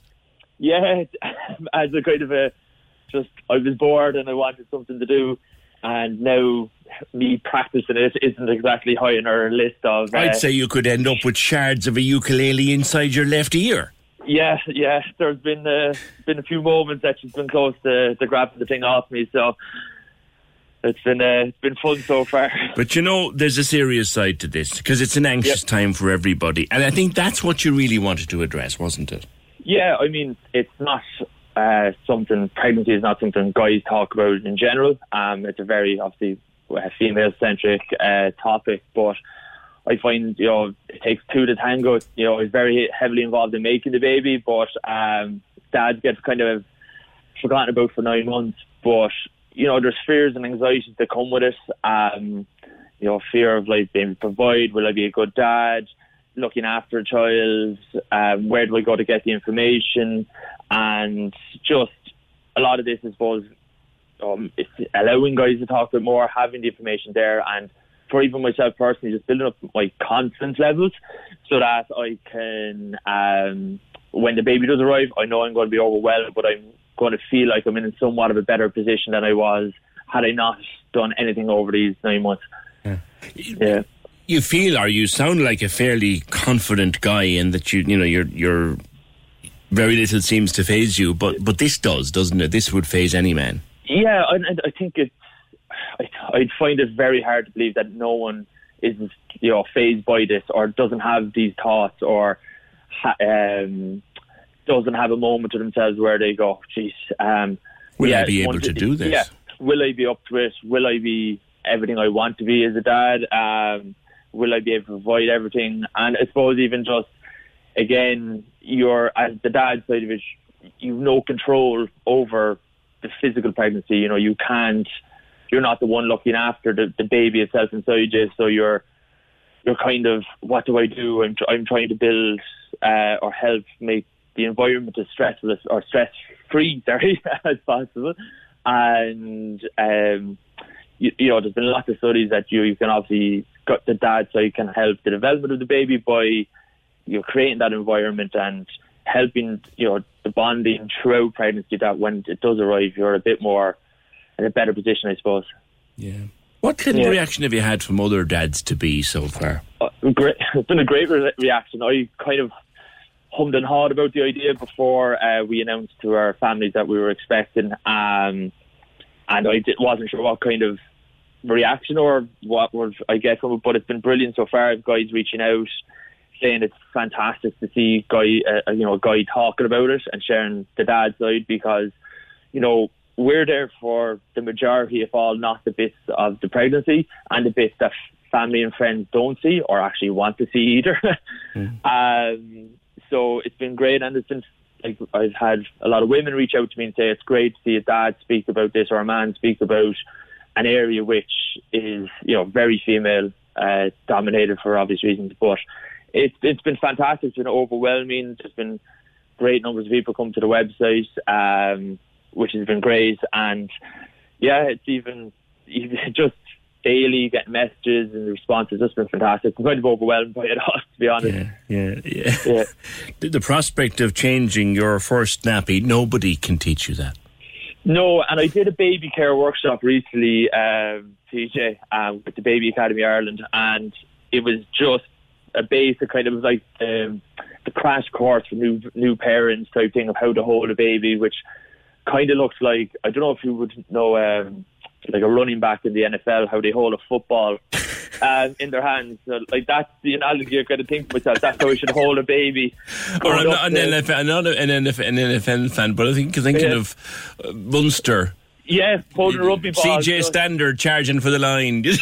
Yeah, I mean, the ball of the baby be as safe as houses in his arms. So it's... but it was things that Andy was showing how you do it, and then I just give you one tip, right? And we had two to deal with because I had twins. Chucking them directly under your arm and clinching them, that won't work. No, they don't like it there, and they get too heavy fairly quick. But come here, baby workshops. We never had that. I know. I mean, it's just a case of I was handed this thing. Two of them, in fact. I was handed this thing, and there was something coming from one end and something coming from the other end, and you had to clean both ends at the same time, and there's no instruction book. I know, and this is it. I would have been absolutely, wetting myself if I had that scenario landed on me. So it was great to be able to do this sort of workshop, and the midwife was brilliant. What did they give you, a dolly or something? Was it? No, it's all online at the moment with the restrictions that are in place, but they just show you how you position the baby, hold the baby, all that. www.changethenappy.com. Yeah, but they show you as well what to expect on the first few days after the baby is born, and to any expectant dads, or you might even realise yourself with the first day, what comes out of a baby's nappy on the first day is a very grim sight.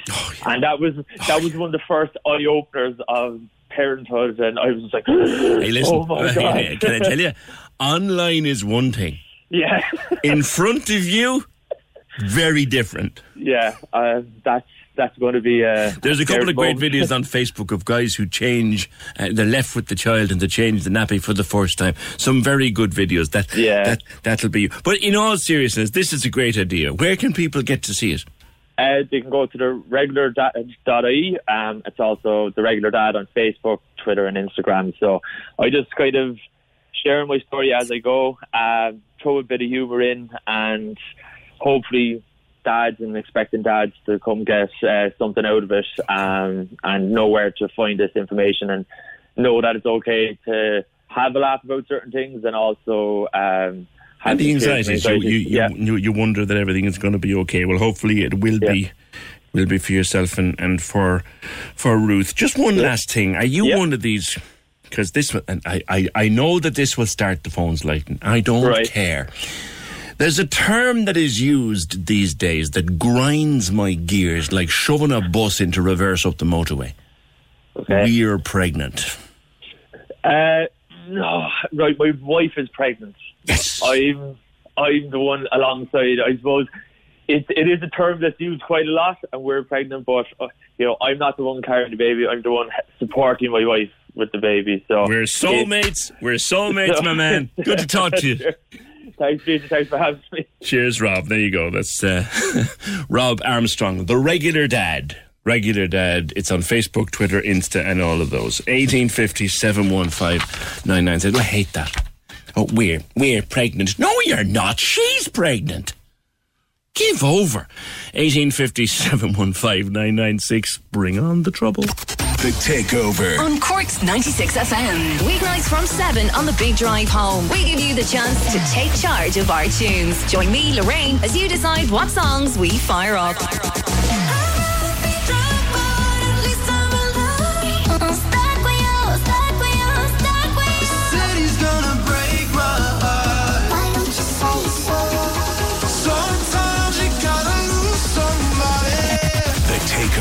You pick what we play. See our song list on 96FM Insta Stories. This is Cork's Gold Imro Award-winning talk show. The Opinion Line with PJ Coogan. Text or WhatsApp now. 083 396 96 96. On Cork's 96 FM. No, we are not pregnant. She's pregnant. 1850 715 996. Back to a story we talked about in the first hour, and that is the saving, if you want, of Mount Cara. The Board of Management at Mount Cara have informed staff and families that they're going into partnership with Michael O'Shea. Mr. O'Shea is a private operator. He runs 3 other nursing homes. He'll become the new registered provider. Fair Deal will operate. The Fair Deal scheme will operate. There will be transfer of undertakings. The former chairman, Dr. John Sheehan, has been telling me this morning the transfer of undertakings means all the staff's entitlements and wages and everything will be transferred, jobs secure, all of that. So it's great news for the residents of Mount Cara and their families. Dennis, good morning. Your mom, Josephine, is there. Yeah, that's right. How long has she been there? She's there 12 years now. Were you worried for the last few months? Oh yeah, it was on a severe pressure, especially in the current climate, COVID and everything. Yeah, we were just wondering, could we get in somewhere else if the Cara House did close, or so a lot of pressure, Yeah. Have you been able to speak with her? Oh yeah, I speak on the phone now. At the moment, and then if anything that she needs, then we'll have to bring up the Cara House and leave it there, but there's obviously we can't go into Cara House at the moment. Yeah. How much does it mean to her to be there, to be in her locality, as it were? Oh, sure, it's fantastic. And you're right, about the locality. It's a fantastic facility, and she's very comfortable there. All the people there, very, very comfortable. The staff there are fantastic. Beautiful place. It's like a home from home. Well, it is their home now, but it means an awful lot to her. It means an awful lot to us as well. Why is it so? She grew up in the area, did she? Oh, we up in Fairhill, yeah. Liam Healy Road. So after my dad died, things kind of changed, and my late brother actually organised the whole thing for my brother John, and she went into Carrow House and she was delighted with it. So since that day, it's been fantastic for us. Yeah, she's happy there, obviously. We're all very, very happy, yeah. Yeah. What kind of activities go on there, Dennis? I mean, in normal times, like if we ever see those again. Well, they do a lot of things. Obviously, when before COVID now, it's way to get out and, she come into my house when my brother was alive, to go to my brother's house. And other thing, all kind of daily activities, but in the house themselves, they keep them very entertained. They do all sorts of things, sing songs and games and this, that, and the other thing. They're kept going. Yeah, it's been hard, of course, not being able to visit for the last. How long is it since? Were you able to visit there before this lockdown came in, or what? Had it eased off any bit? Oh yeah, I was able to. Yeah. In the first lockdown, we had a kind of procedure in place where you'd make an appointment, go to the house, sort of one, just in the kind of an annex, and we'd meet there once a week. Right. So that was okay, but at the moment that's not happening. But in between the two COVIDs, it was grand. We were able to take her out and everything like that. That was good. And I think fair play. What I've been told is that there was no infection at any time. Well, that's an amazing thing about it. COVID free. When all of us you heard the stories there on the telly and on the radio. And this is a COVID-free environment, which is a credit to the staff there. The way they just policed the whole thing was fantastic. Yeah. So that's a great worry off everybody's mind as well. Yeah. That they're able to run a nursing home COVID-free. Yeah, that's great. That's great because it's just such. I guess she presumes she keeps in contact with the news and watches it like everybody else does. How was she fearful? Well, she was. I wouldn't say she was fearful. Like she knows. That she's getting the best of care. Yeah. And she's very comfortable with all that. And we know she's getting the best of care as well. So.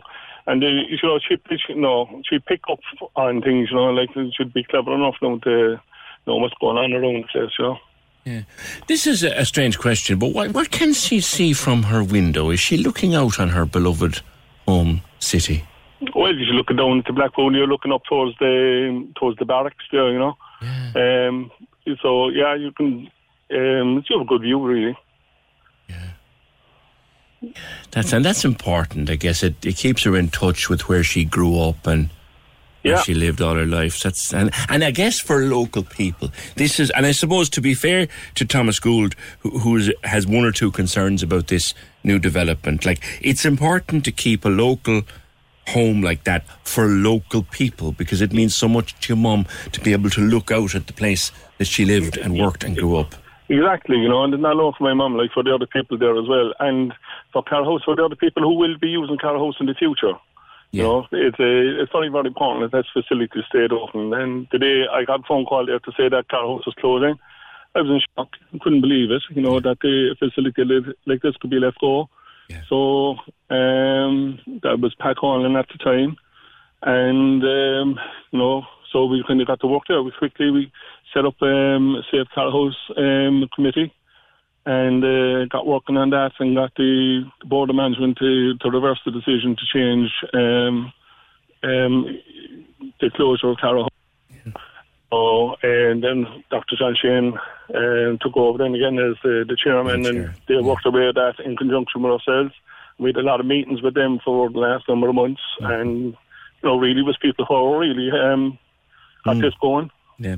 It's a happy day. It's a happy day for everybody. Fantastic day. And it would be wrong for Carrow House to close. Yeah. It would be wrong. Okay.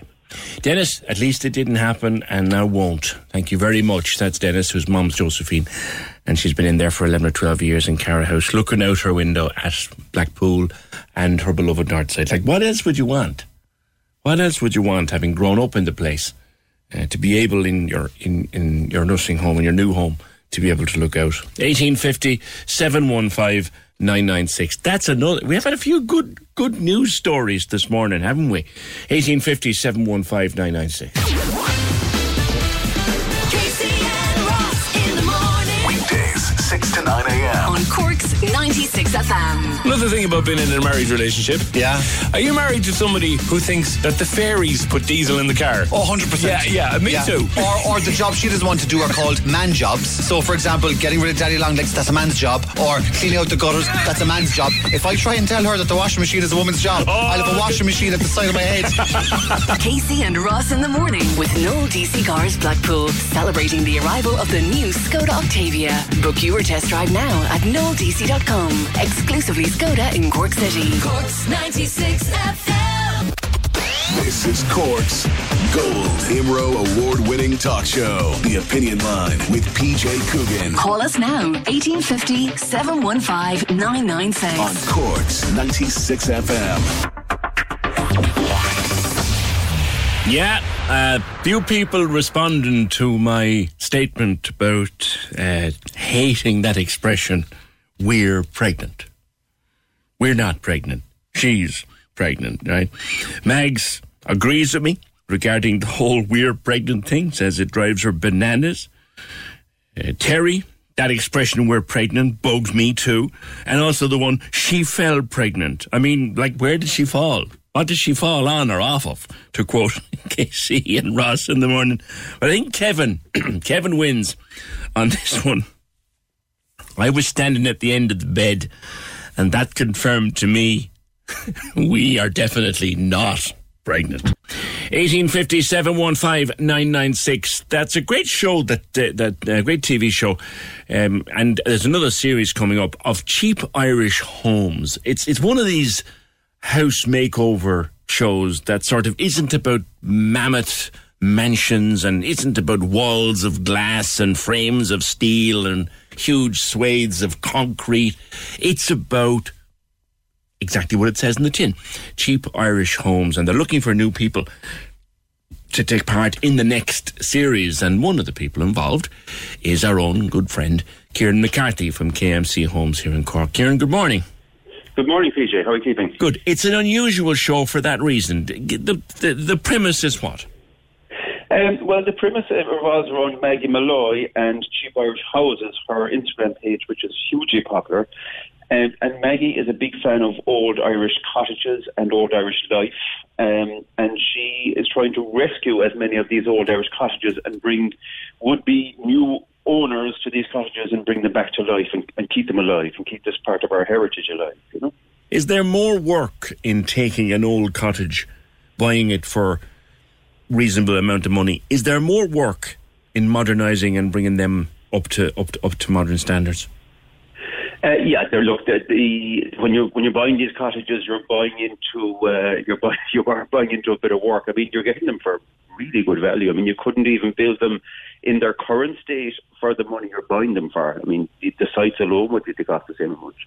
Look, I suppose a lot of these people who be buying them are looking to roll up their sleeves a bit and do some of the work themselves, and they mightn't do it all in year one either.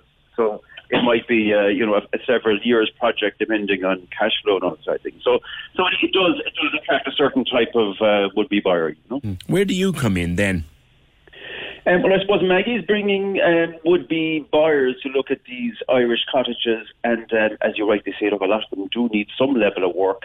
And of course, between Maggie and the would-be buyer, there's so many questions come up of, could you do this? Could you do that? Is planning required for this? How much would it cost to do that? So there's so many questions that are thrown Regulation. Well, there you go.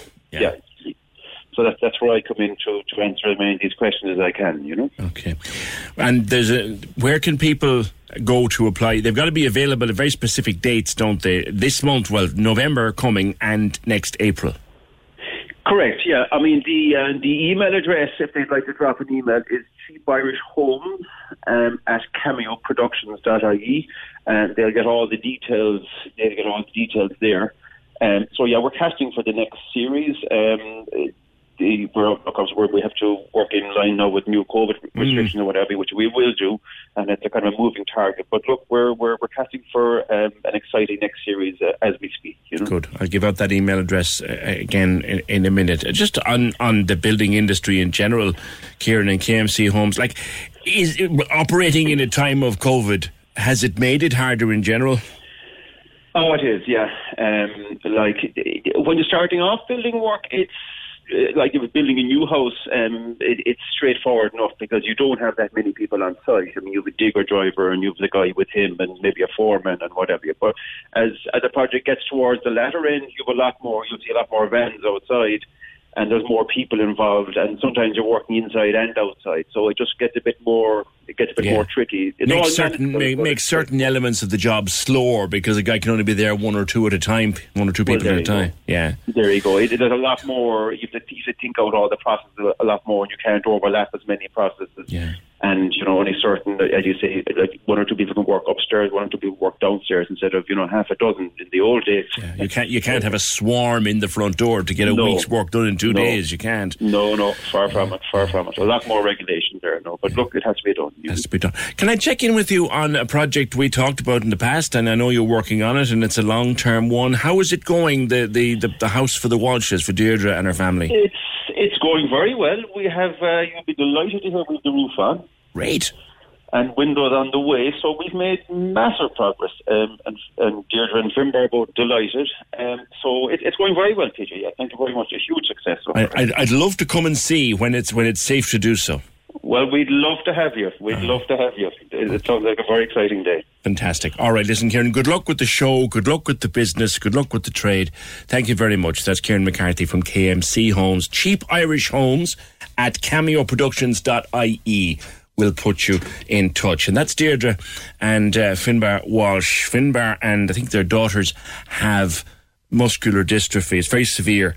And Kieran undertook... We set up a project with them, or we helped to set up a project with them last year to basically get them a home. And Kieran came on board, and it's all happening. They're building a home, and it's great. And hopefully one day we'll get to the end of that particular project. And I can't wait to see it. I really can't wait to see it, because the home they were in was just no longer fit for purpose. And it's a great project. We'll come back to it. in the fullness of time.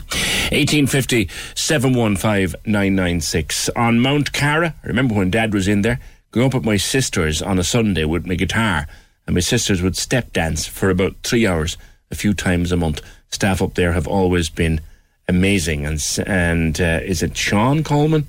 Says, congratulations to Dennis and all the Save Mount Cara committee on the success in keeping Cara open. 1850 715 996.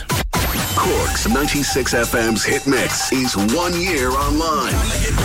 So to celebrate, we're giving away €500 to one loyal listener. €500. For your chance to win, follow Cork's 96 FM on Instagram now. Tag your mates, then share it in your Insta stories using the hashtag HitMixMoney. HitMixMoney. €500. Cork's 96 FM's Hit Mix. The home of non-stop, fresh new music. Listen on your phone, smart speaker, or c96fm.ie. This is Cork's Gold IMRO award-winning talk show. The Opinion Line with PJ Coogan. Text or WhatsApp now. 083 396 96 96. On Cork's 96 FM. Imagine a story about a fella what writ a book hundreds and hundreds of years ago down in Kilbrittain. Yeah, lovely Kilbrittain, not far from Bandon. Fella writ a book back in the late 15th century, and it's taken until now to get a hold of it, and we have it, and it's called the Book of Lismore. It's a fascinating book, and Professor Podrigo Mahan from the UCC Department of Modern Irish, Professor of Modern Irish in fact, joins me to talk about it. A fascinating story of this book. Professor, good morning. Good morning, PJ. It is indeed. I like your description of it there. That's the best description I've heard to date. Tell me about it. So this fella sat down, a fella called was it written for him or it by was written him? For, yeah. Fingine McCarthy. Who was he? Yes. He was the chief of that branch of the McCarthy family called McCarthy Ray or McCarthy Riach. And his headquarters, as it were, his home was in Kilbritton Castle, near Timoleague, as you said. And for him and his wife, Kathleen Fitzgerald, this great manuscript was created. Who wrote it? It was written by members. I suppose I should explain that people don't often realise that at this time in the late Middle Ages in Ireland, there were professional literary families. In other words, there were people who were dedicated to the composition of poetry, of stories, who looked after native law and medicine as well. There were the 4 branches of learning. And from those 4 groups came what manuscripts that survive from that time and that are still available to us. So from the Book of McCarthy Ray, we know the name of just one of the writers. There was a main scribe who never signed his name, but the second scribe, the second writer, was Aeneas O'Callaghan, was his name, anglicised O'Callaghan. Right. And they were a family of medical scholars, as it happens. But being a scholar meant that you could write books of any description. Literacy was the main thing there, of course, and that was a highly prized skill at the time. It was really, I suppose, an elite skill and an aristocratic skill, and not one that was, how would I say, very, very prevalent. And that is why when we look at these artefacts, not just Book of McCarthy Ray, but our Book of Lismore, but other manuscripts as well, what we're looking at is the vestiges of an elite element of society at the time. Yeah. So this book was created for Fingine McCarthy and his wife Kathleen. And what it is it's a huge. A very big book for a start. It is in excess of 400 pages, and the pages are vellum pages. That's calfskin, which was the medium. It's a heavy thing. It's a very heavy thing, but very durable. Yeah. Very durable, PJ, in that. Whereas, paper, as you can imagine, really, it goes without saying. I suppose paper can burn and disappear and all that. It takes a lot to destroy a piece of vellum. On calfskin. On calfskin, yeah. As are all our manuscripts from that period. In fact, paper only starts to appear as a material for manuscripts just at this particular time. And would you believe it? Just in West Cork also. Mm. It takes the Battle of Kinsale and all that confusion. Is it any wonder we've such great writers come out of West Cork and they're there for 500 years? So the book was robbed in the war. So the books arrived at Kilbritton until almost 200 years later, in 1642, during the Civil War, during the wars, the great wars of the 17th century. The book was confiscated by the Earl of Cork, the Boyles, and was removed from there. And this is really guesswork because we haven't really a map of it. We can't track it. But it was removed from there to Lismore Castle, which was owned by the Boyles at that time.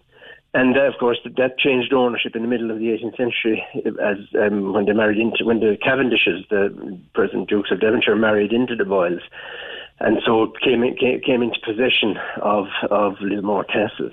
So there's a big gap in our knowledge of what became of the book until 1814, when renovations were taking place at Lismore Castle in County Waterford, of course. And the book was discovered along with an artefact known as the Lismore Crozier, which is now in the National Museum. Now, it has been in England for many years, and it's been gifted back to UCC. How did that come about? So the Dukes of Devonshire, having their Irish base in Lismore, and having extensive land owning interests, not just in West Waterford, but also in East Cork, and indeed around in Cork City and in Bandon as well, in the Bandon area. Also, they always have had an interest, if you like. They weren't like any other, or many other landlords, and they have actually maintained an interest in their Irish holdings and in their connections with the Irish people, as it were.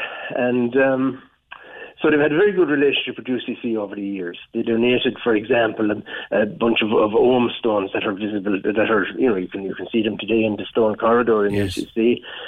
They sponsored the model farm when it was there. They sponsored the observatory in UCC. So there has been a very good connection. And in 2011, just jumping forward, they loaned the Book of Lismore for an exhibition, a dedicated exhibition on the book in UCC. And I suppose that provided the impetus. So it was there for a couple of months, and that provided the impetus for further discussions with regard to a possible donation of the book, a permanent donation to UCC. And that was pursued by John Fitzgerald, the Chief Librarian of UCC, and it came to fruition yesterday. It's probably, is it, Professor, beyond calculable value, is it?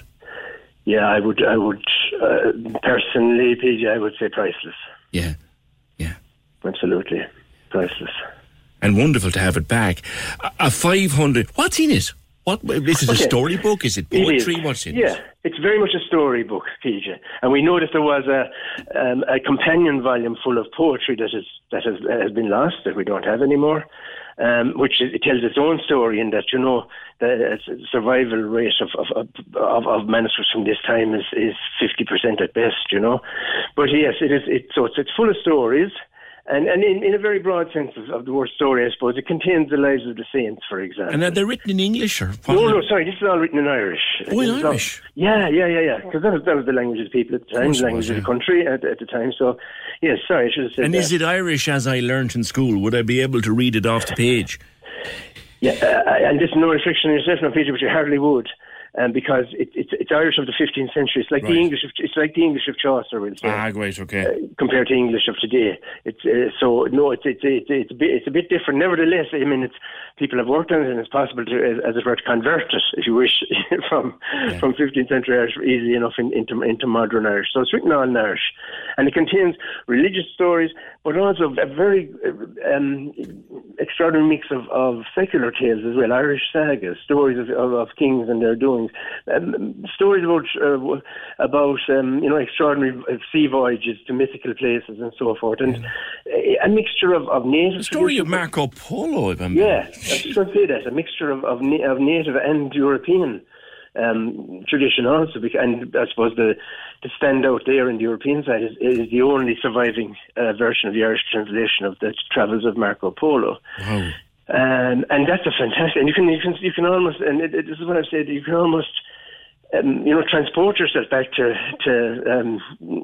late 1400s in West Cork and listen to the stories that were being read, if you like, read aloud as part of a night's entertainment. Fascinating. And you can imagine yourself being there, because that's another story that Marco Polo that is full of incident and description of exotic places and so forth. The story of Marco Polo written in Irish is amazing. So is it kind of like a Book of Kells for Cork, or is it completely different? I'd sort of be hesitant to call it that, because the Book of Kells is really a visual feast. You understand? You look at the Book of Kells and what you see really, it's a gospel book to start off with.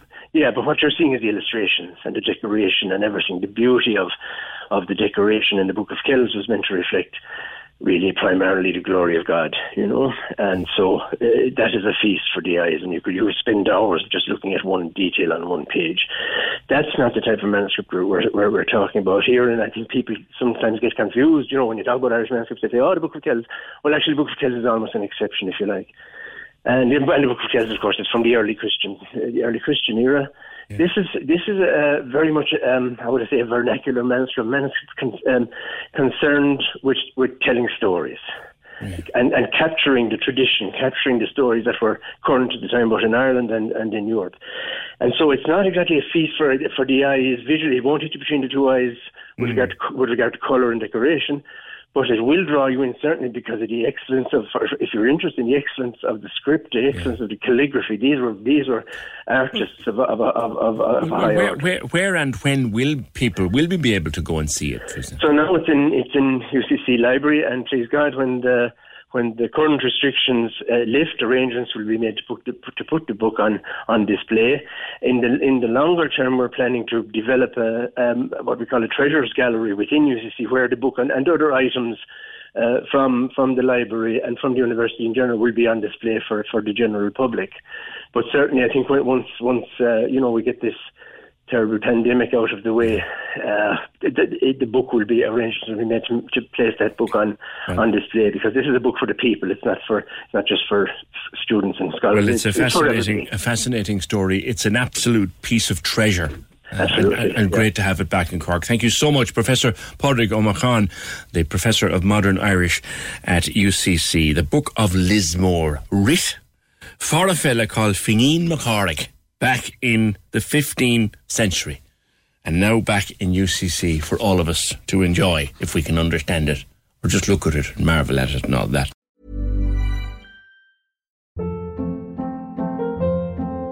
Hold up. What was that? Boring. No flavor. That was as bad as those leftovers you ate all week. Keke Palmer here, and it's time to say hello to something fresh and guilt-free. Hello Fresh. Jazz up dinner with pecan-crusted chicken or garlic butter shrimp scampi. Now that's music to my mouth. Hello Fresh. Let's get this dinner party started. Discover all the delicious possibilities at HelloFresh.com.